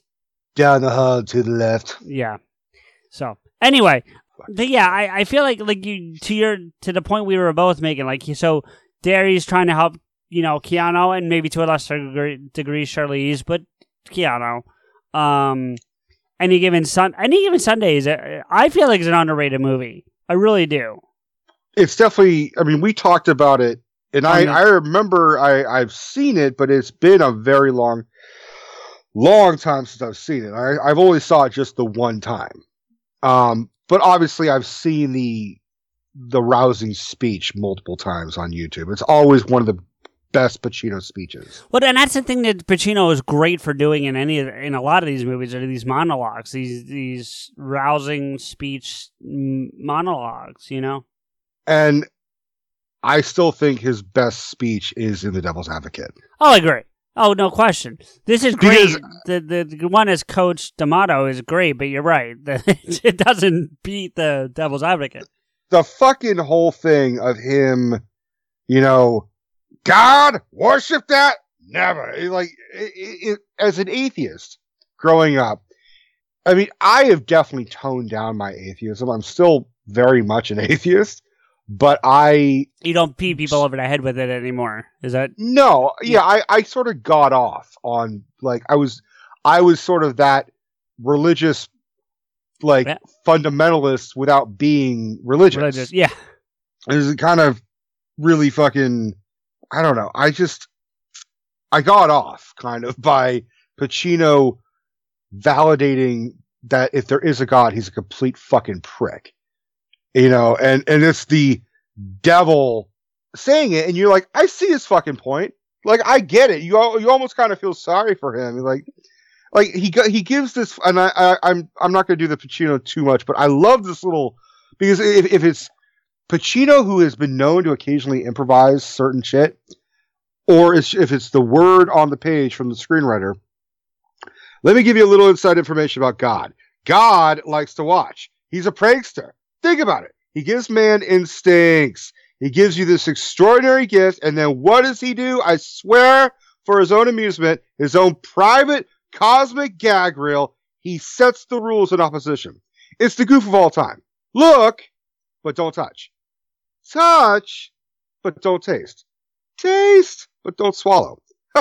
And while you're jumping from one foot to the next, what is he doing? He's laughing his sick fucking ass off. He's a tight ass. He's a sadist. He's an absentee landlord. Worship that? Never. That is, for me, one of the greatest Pacino losing it, still being funny, still being intense, still being scary. And you I get it. I get his fucking point. And the crazy part is, I bet you could drop that entire dialogue as written into the middle of Dogma and it would fit. Perfectly. Yeah. And I would gotta say, whoever wrote that was a Catholic. Whoever wrote that monologue was like, I get it. I know what the fuck I'm talking about. Nothing for me chews the scenery more brilliantly than Pacino, where he's in the church and he's about to dip his finger in the holy water and he's looking up at God and he's got this big fucking sly grin, and then he just dips his finger in the holy water and it boils. Yep. Like, there is some major faults of Devil's Advocate. Never when Pacino's on screen. I think I need to watch it again. Even him lip syncing to Sinatra, for me, I mean, obviously I'm biased, but like, it comes out of fucking nowhere, and there's no stereo. He just wills Sinatra's music to be playing in the air, and he's lip syncing. He's like, "It happened in Monterey." I'm like, of course the Devil's got good fucking music. We're all thinking he loves metal. Nope, Frank. Well, that's like that scene in Little Nicky where they say if you play, the guys ask if you play Ozzy backwards, you hear like devil messages. No, but if you play Chicago backwards, I'm the son of Satan lively. Oh man, but yeah, I mean, I need to watch that movie again. It's been a long time since Devil's I've seen Advocate? Yeah, it's been a long time since I've seen that movie. And even Keanu's really trying. He's really, really trying. It's hard to hold a candle to Pacino. It's believable that he could be the offspring of Pacino. Yeah. Because they look just enough alike, but like you look at Keanu like, where's the Asian? Where's the part Asian? Would you have Keanu play Pacino in a biopic? Fuck no. No. No way. No way. Okay. Pacino is the only person I think who could, and even then he's kind of too old, would be Adrian Brody. Yeah, I can see that. He looks enough like Pacino. He was called the next Pacino when he was starting to get his career, and he's got the chops for it. No, I don't. They'd have to get an unknown. Oh, they'd have to get a really unknown talent. You could not get a big star to play Al Pacino because it would just take you out of like, why the fuck am I watching Leo DiCaprio play Al Pacino? He's like a foot taller than him. What the fuck is this? Right. I'm looking at the rest of this, and there's a really big gaping name staring at me in his filmography, in Pacino's filmography. What's that? I don't think I realized he was in it, and it was such a piece of shit flick, or at least it took so much shit. Gigli. Yeah, he's in Gigli. He plays Ben Affleck's mob boss because Gigli is like an Italian American low rent gangster. Right. And then he's like, I mean, I only saw the movie one time. I gotta say, Pacino's fine in it. And you know, that movie gets far more hate than it really kind of richly deserves. I've seen worse movies than Gigli. Like, I definitely have. Can I tell you a funny... I gotta confirm my years here, but bear with me just 1 second. Mm-hmm. I'm just looking this up to make sure I got my info right first. Yeah, they're close enough to this, Fritz. Okay.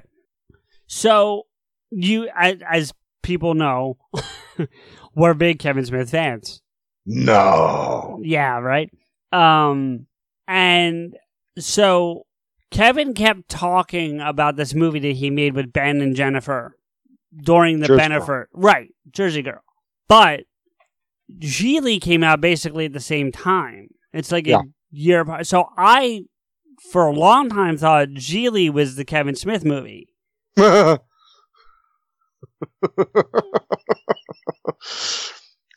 think Kevin Smith would jizz his fucking brains out if he got to direct Pacino, even if it was Gigli. Yeah. I mean, that's pretty... I mean, but you are correct in the sense that that's really kind of why Jersey Girl kind of failed, is because they thought this was Gigli too. Basically. Which it isn't, because Jen's in the movie for all of what, like 10 minutes, maybe?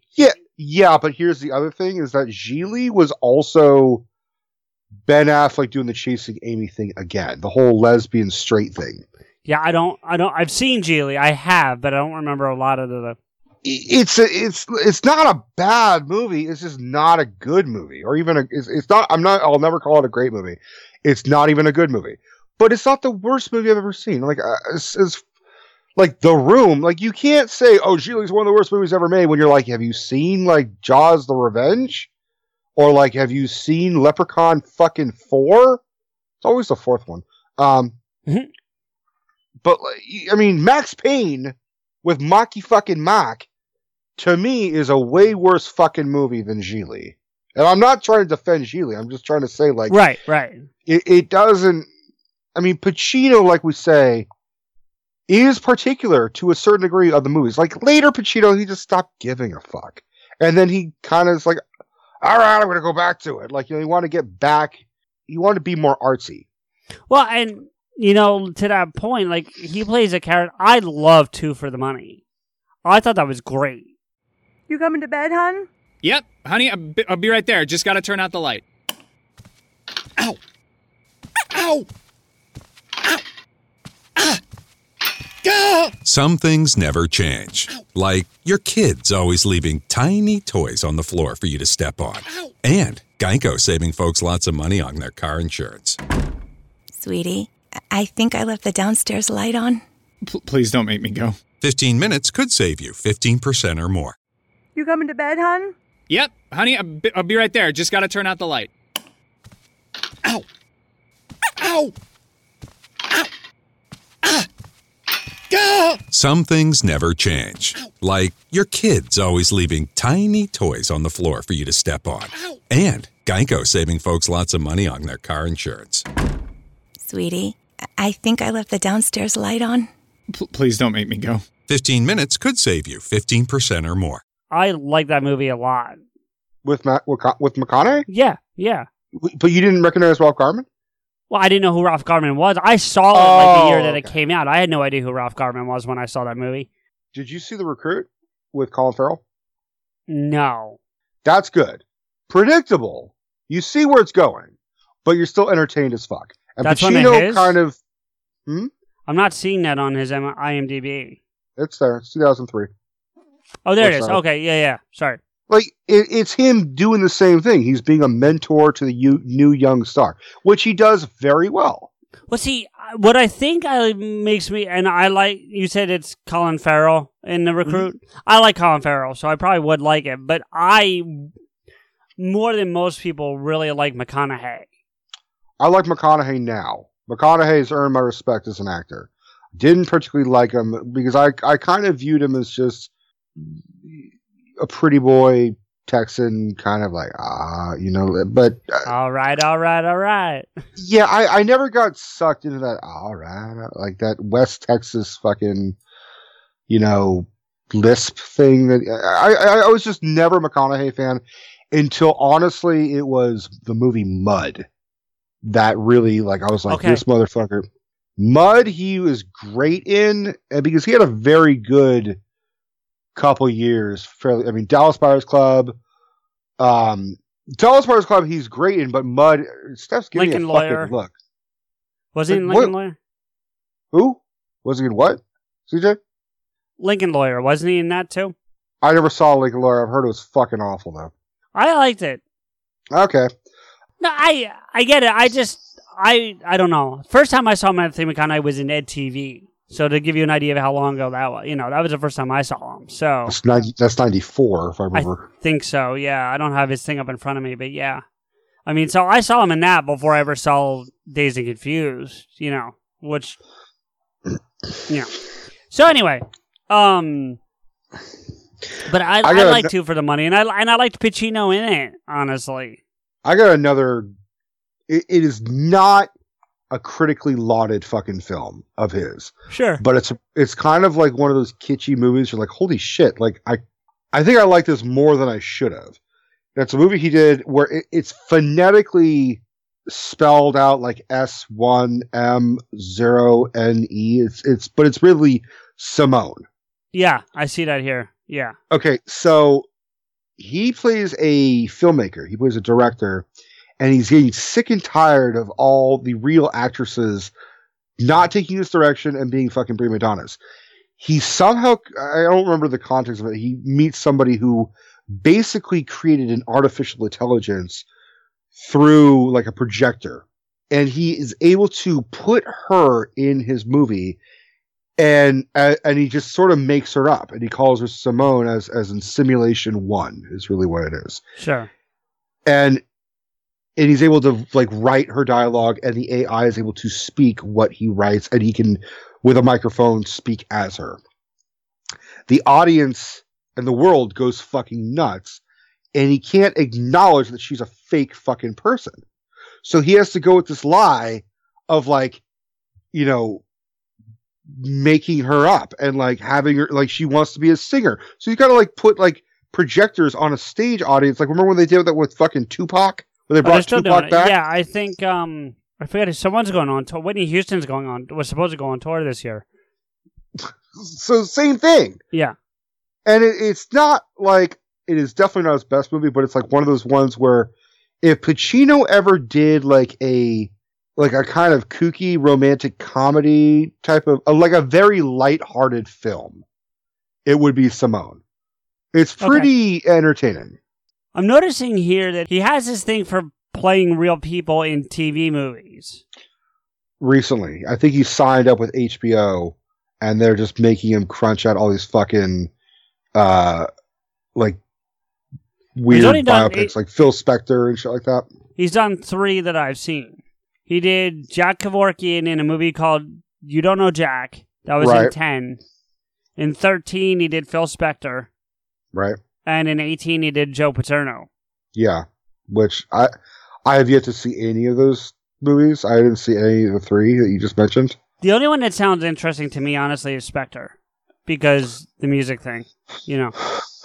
I don't know. I mean, I still worship Pacino as an actor, but I have a hard time thinking he gives a fuck anymore. And watching him in The Irishman kind of proved that for me. Because at very little points did I see him act. It was just Pacino yelling. Like there is Pacino yelling and acting. Like, you know, we sucked the dick off of Scent of a Woman. Right. Which is a sentence that I didn't think would actually go well together, but it did. But he's yelling but he's still acting. He's not Pacino. And even in Devil's Advocate or Any Given Sunday or whatever, there's Pacino acting and there's Pacino yelling. And I gotta say, Pacino fucking yelling in The Irishman was just, I'm not blaming his age. I'm not saying like, oh, he's just too old. He just doesn't, you know, he just doesn't have it anymore. Because like Nicholson can still fucking like wow me. Like Nicholson's performance in The Departed is still insane to watch. And he was, 70 years old at that point. And then same with De Niro. De Niro is still consistently, some movies he's a caricature of himself. Some movies he's back to De Niro. He's acting legend Robert De Niro. Like in The Joker, he's not great when he tries to do comedy. Right. Which is ironic because he's really fucking funny in like Meet the Parents or I Analyze This. You guys have Amazon Prime, right? Steph does, doesn't she? Steph, I think, did. We have Hulu and HBO and Netflix and Disney Plus, thanks to you. All right, maybe I can find a way to. Because here's the there's a show on Amazon Prime, and I've seen it. This came up, and I figured you'd watch it. It's not. It doesn't. It partially appeals to me, and then at other times it doesn't. It's a movie. It's a show called Hunters. It's a 10-episode show, 1 hour each. No, it's brand new. It's new to 2020. It came out this year. Mm-hmm. But Pacino stars in it. Oh, I did see like a promo for that. Yeah, and it's 1977 New York City. A troubled young Jewish man bent on revenge is taken in by a secret group of Nazi hunters fighting a clandestine war against the cabal of a high-ranking Nazi officials in hiding who are working to create the Fourth Reich. That sounds fucking awesome. Yeah, and it's on Prime, so I'd watch it. I'm not going to sign up for Prime, but if we have it, then I'll give it a shot. I'm going through fucking so many different shows right now. It's hard to keep track of like who the fuck is what and what. Yeah, and well, I've been watching a lot of one show, getting ready for a future episode because Christ, there's a lot of show to watch. So he never voiced a character, did he? He was never on the show. No, I was looking at that. He is not actually, from what, if I'm seeing this right, I don't think he's ever done voice work. Yeah. I still think he should be in a Pixar film as an owl. Can I, really quick, just because I think you'll find this fucking funny. So, you know how on IMDb, if there's a show, it'll tell you the titles of the episodes? Yeah. Like, it'll say the show, and then underneath, and like it'll list off the different episodes they're in or whatever. Mm-hmm. There's one episode titled Shalom Motherfucker. For what? That Hunter show, the one I was just telling you about. Shalom, motherfucker. So, I thought you'd find that funny. Did you see 88 Minutes, the one Maddie worked on? No. And I used to get that confused, and please bear with me, because of the concepts, and if I have to explain further why, I used to get that and Insomnia confused. Oh, shit, Insomnia. I completely forgot about that one. And which is ironic considering how many times you mentioned Robin. Yeah. Well, I referenced it today. Right. Like earlier before we were recording, when Steph woke me up, like I started like growling like Pacino, and she's like, "Don't do it! Don't fuck up your voice. You got to get ready. Like don't fuck up your voice before you start talking about Pacino." And I'm like, I'm channeling his role in Insomnia because I was half asleep. Right. That's a fucking great movie for a multitude of reasons. It's a weird fucking movie too, though. It's weird as fuck because it's Robin Williams as the bad guy. And Pacino is the good guy. Like, you don't see that often either. Pacino plays a good guy frequently. I always find him to be like... What's that word I'm thinking? Not the antagonist, but he's like that... The anti-hero a lot, I feel like. You know what I mean? Like, he's not always the antagonist, but he's not always the good guy either.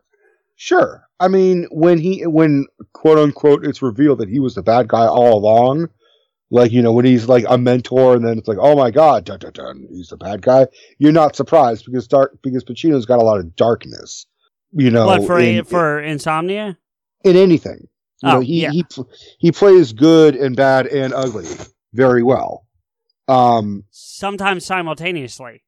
Yes. I mean, Bad Boy Caprice is a clear fucking example. He's good at being bad and fucking ugly. He's fugly as fuck in that movie.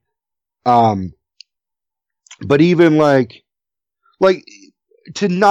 I'm purposely going to avoid talking about The Godfather because that would be a clear example. Like, Dog Day. You haven't seen Dog Day, but like, when you break it down, he is a bank robber. He's unsuccessfully trying to rob a bank. Right. Which is a crime. He is a criminal, or at least he's aspiring to be a criminal. You can sympathize with the character, but there's a lot of darkness in that aspect. Like, why couldn't he just gotten a better job? Right. Right. And it's not, and there's a nobility to it because he's not doing it to get rich. It's not even really about him. It's a weird thing, and I don't want to ruin it for you. No, I get it. As the imply on the description, it's about him paying for an operation for his wife. Well, I mean, the same thing applies to like Any Given Sunday. He's not a bad guy. He's not the bad guy, but he's certainly not somebody you find yourself rooting for either. Do you know what I mean? Like, but like I said, where he's the devil, you sympathize. Right. He's the fucking devil, and you're like, I see his point. I feel bad for the devil. Like, God really did a number on him.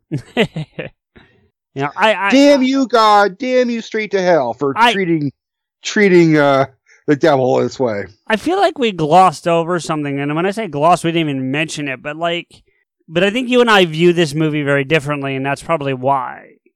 And that's Ocean's 13 when he's Willie Bank. Like, well, I was getting that because we hadn't fucking gotten. I was looking at his filmography, so I was working my way up. We jumped ahead of it. We jumped ahead of it because we're talking about like later Pacino as compared to younger Pacino. But I mean, we're both in agreement that Pacino in the Ocean's 13 one feels right. Oh, it feels obvious that if you're gonna have a villain who makes Andy Garcia look like a fucking weakling, it's gotta be Pacino. There were 3 people that could have done it. And I think you can name all 3 if you really think about it. Including Pacino? Including Pacino. Pacino, De Niro. The third one might be a little less obvious, but I think you can get it. I would. There's 3 others that I could pick. All right, well, give them to me, and I'll let you know if that's one of the 3 I was thinking of. Walken. No, I don't think I agree, but anyway. Harvey Keitel. Okay, that's not the one I was thinking, but that's not a bad call. Okay. Nicholson.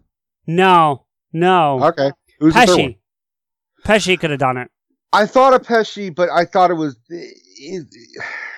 for starters, Willie Bake is not exclusively Italian. No, it's not about the Italian. It's about their on-screen presence, and I feel like I think if I was ranking them out, it would have been in the order we said them: Pacino, De Niro, Pesci. Like it would have been that order, you know. Nothing against Pesci. I think Pesci would have played it more comical than how he does in like Casino, which even now is kind of comical. Right. I hear you. Okay. Pesci was my favorite part of The Irishman because he had that intensity, but I think someone like Nicholson could pull out that. Nicholson would have done the, screw Sinatra. Like, screw Sinatra.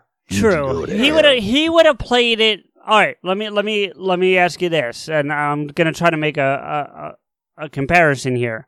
He would have played it like Jack Napier before getting dropped in the vat of acid. Yeah. Is nice outfit. It's so funny. I did my Nicholson Joker just when I was playing. I think I was playing a video game. I was playing The Force Unleashed, and I fucking put on a new costume. To show you how easy it is to file a claim with Geico, we hired a nature show host. In the native habitat of a suburban driveway, the poor victim of a broken windshield is left assessing his vehicle, utterly helpless. Well, not true. If he's got Geico, he can file a claim online, over the phone, or with his handy mobile app. But like a lone gazelle, he'll suddenly be left to fend for himself, awaiting his terrible fate. Nope. Geico will assign him a designated claims team to help him out, too. So the gazelle gets his car fixed and everything. Wow, nature is so cool. Geico. Great service without all the drama. I haven't really woken up until I've had my McDonald's breakfast deal. And I know this is true because before breakfast, I put my phone in the refrigerator and couldn't find the keys that were already in my hand. Nothing gets the morning going like the first sip of an iced coffee. Get any size and any flavor for 99 cents until 11 a.m. Price and participation may vary. Ba-da-ba-ba-ba. McDonald's. I'm loving it. For my character. And without even realizing, I said, nice outfit. Like Nicholson. And Steph's like, what the fuck? Where did that? Why are you pulling out your fucking Nicholson? I'm like, oh, I didn't even realize I did that. Like, there's got to be a form of like a schizophrenia for impressionists that I have. Like, You're just like, I'm just talking like Jack all day long. One of the things that just to me shows Pacino's range in the Ocean movies specifically is right towards the end, right? And it's after everyone's left the casino, and it's just him and Danny Clooney standing there talking, and he's like, "You think you hit me hard? You haven't even hit my soft spots." And he starts listing off the soft spots. Like I'm still a three handicap on the golf course. I've got the best casino on the strip, and I'm a shoo-in for the 5 Diamond Award, right? And then Carl Reiner comes around the back and kind of, lets him realize, no, he's not. But the best part is right after that, you see the helicopter flying away with the diamonds. And he just looks up and he's like, he looks like a little kid, like a little kid. And he's like, my diamonds. My diamonds. They stole my diamonds. It's not even that. It's just very laid back, simple. My diamonds. You're right. It's definitely really an interesting conveyance right from the beginning of that to the end of that. You're absolutely right. It is the simplest. If we could ever see what Al Pacino would be as a kid, right? Like my diamonds. And Nicholson would have done the Joker thing, he's like, he stole my balloons. Right. That's it. Yeah. I think Pacino was perfect for that role. I don't think you could have done better. Maybe Keitel. I honestly, I would take Keitel over Nicholson. Or De Niro. I think I would take Keitel over De Niro in that role specifically. You know what I mean? Yeah. What I love is that it's almost like Andy Garcia's getting his revenge for being in Godfather 3. You know what I mean? Like, because he plays fucking Vincent Corleone. Yeah. He Well, plays we didn't Mancini. We didn't deep dive the Ocean's movie, did we? I don't think we've ever done that. I think we've talked about them. And I'm not saying we need to do that tonight by any means, but I will honestly tell you I didn't like what they did with the character that he plays over those 3 movies. You mean Benedict? Yeah, I didn't like what they did with Benedict from Ocean's 11 to Ocean's 13. Like, I just didn't like it. I like what they did to him in the second one, where he was like in on the thing, but he was still like, if you don't do this, I'm going to have you guys killed.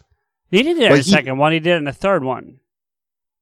Second one, he blackmails them into stealing the egg. But he wasn't in on it. Like, he's more in on... If you want to say he's in on it, he's more... financing it.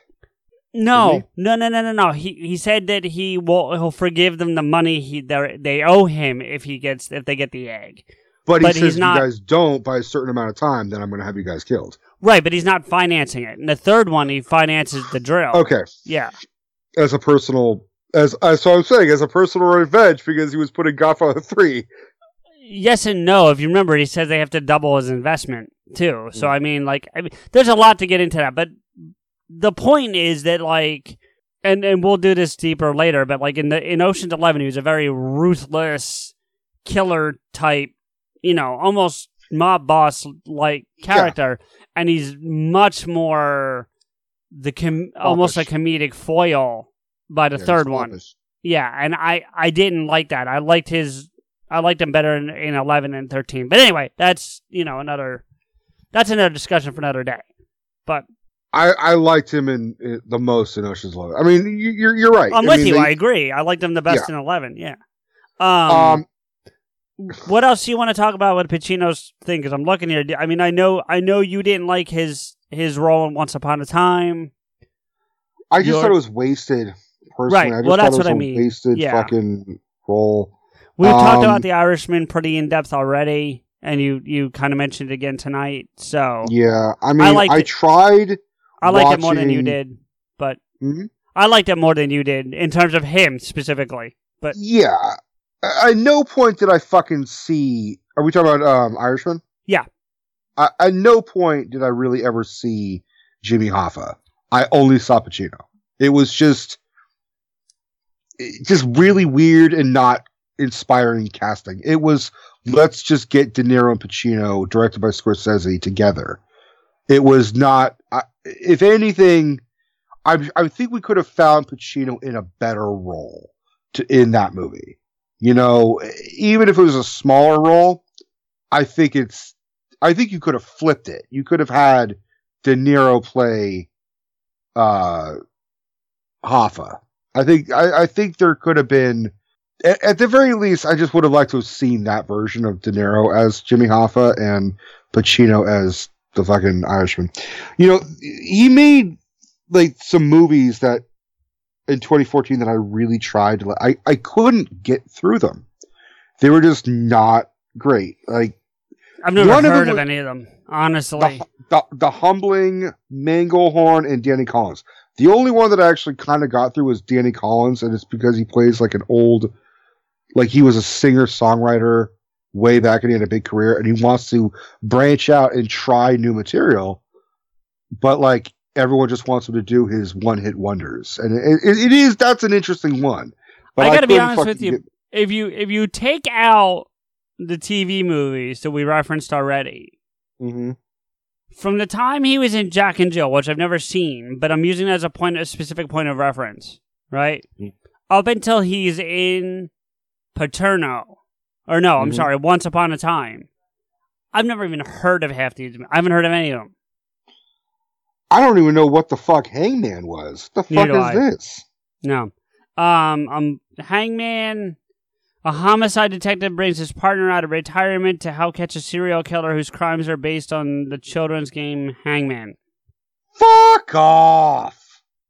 Now, the guy, the younger cop is the guy who played Bones in the new Star Trek, like the JJ reboot. Yeah, Carl Urban. Thank you. I couldn't remember his name, yeah. I like him, so I would have maybe liked it for that, but... I mean, I actually kind of want to see it. But clearly it did not do well if it fucking snuck by and we're like, what the fuck is this fucking movie? But to your point about Manglehorn, Danny Collins, The Humbling, Salome. Salome I think I heard of, but that's the only one, you know. Yeah. This one looks interesting, the stand-up guys. Oh, I did see that. You did see that? It's a pretty good cast, actually. If I remember correctly, it's very similar to like Going the Distance or whatever, or Going Out in Style. It's old men fucking robbing a bank or some shit. I don't think it was bad. I just think Pacino was on his A game of being a crazy old man in that movie. There's a part where they're at a bar, and he's like, "I need some drugs," and he like grabs like Alan Arkin's fucking medicine.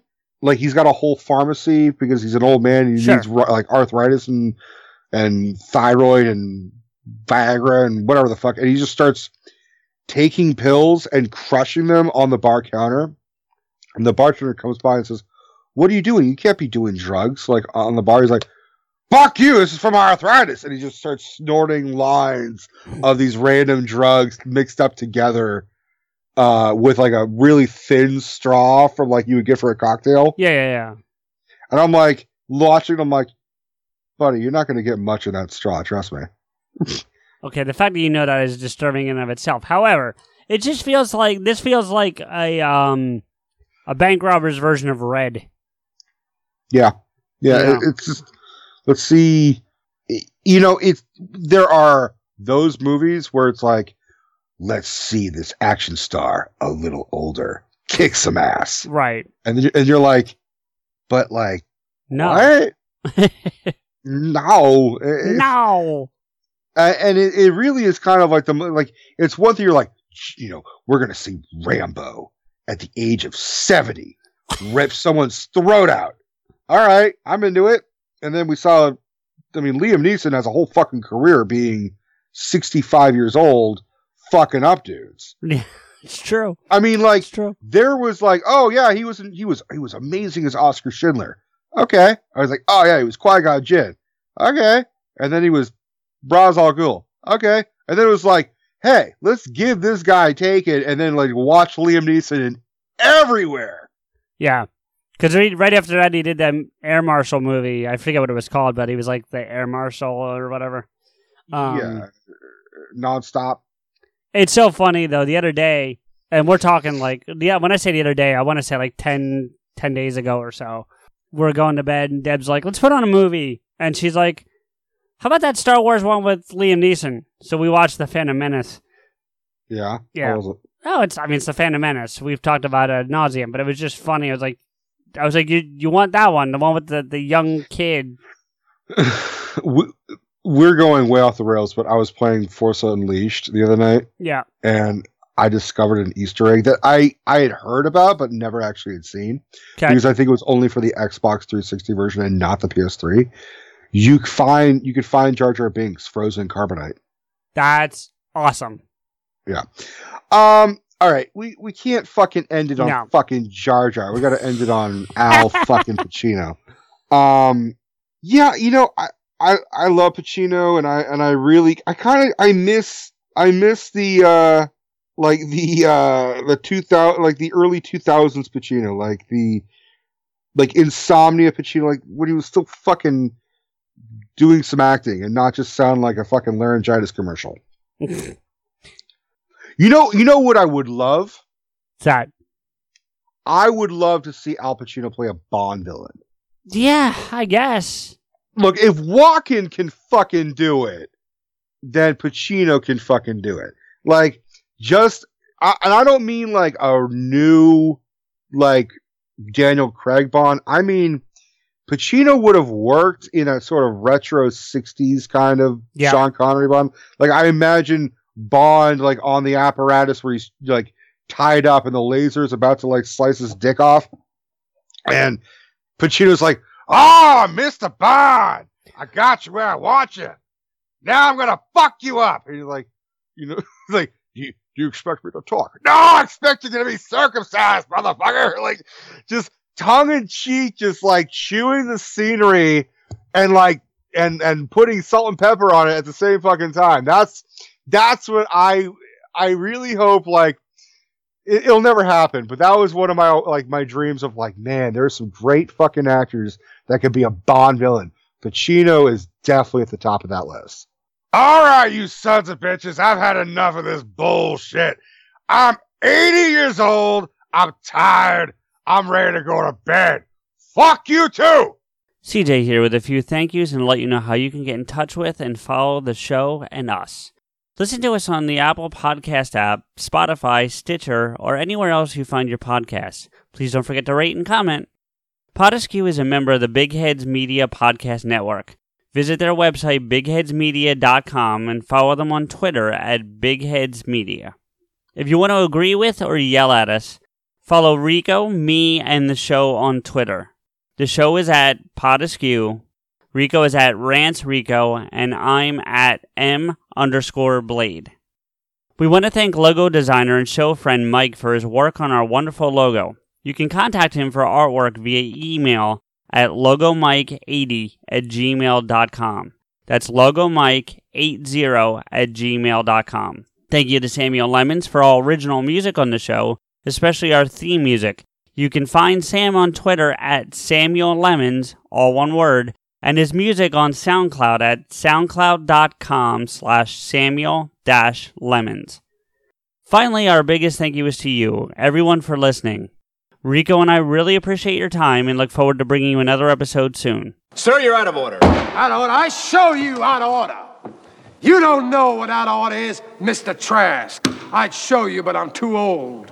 I'm too tired. I'm too fucking blind. If I were the man I was 5 years ago, I'd take a flamethrower to this place. Damn it.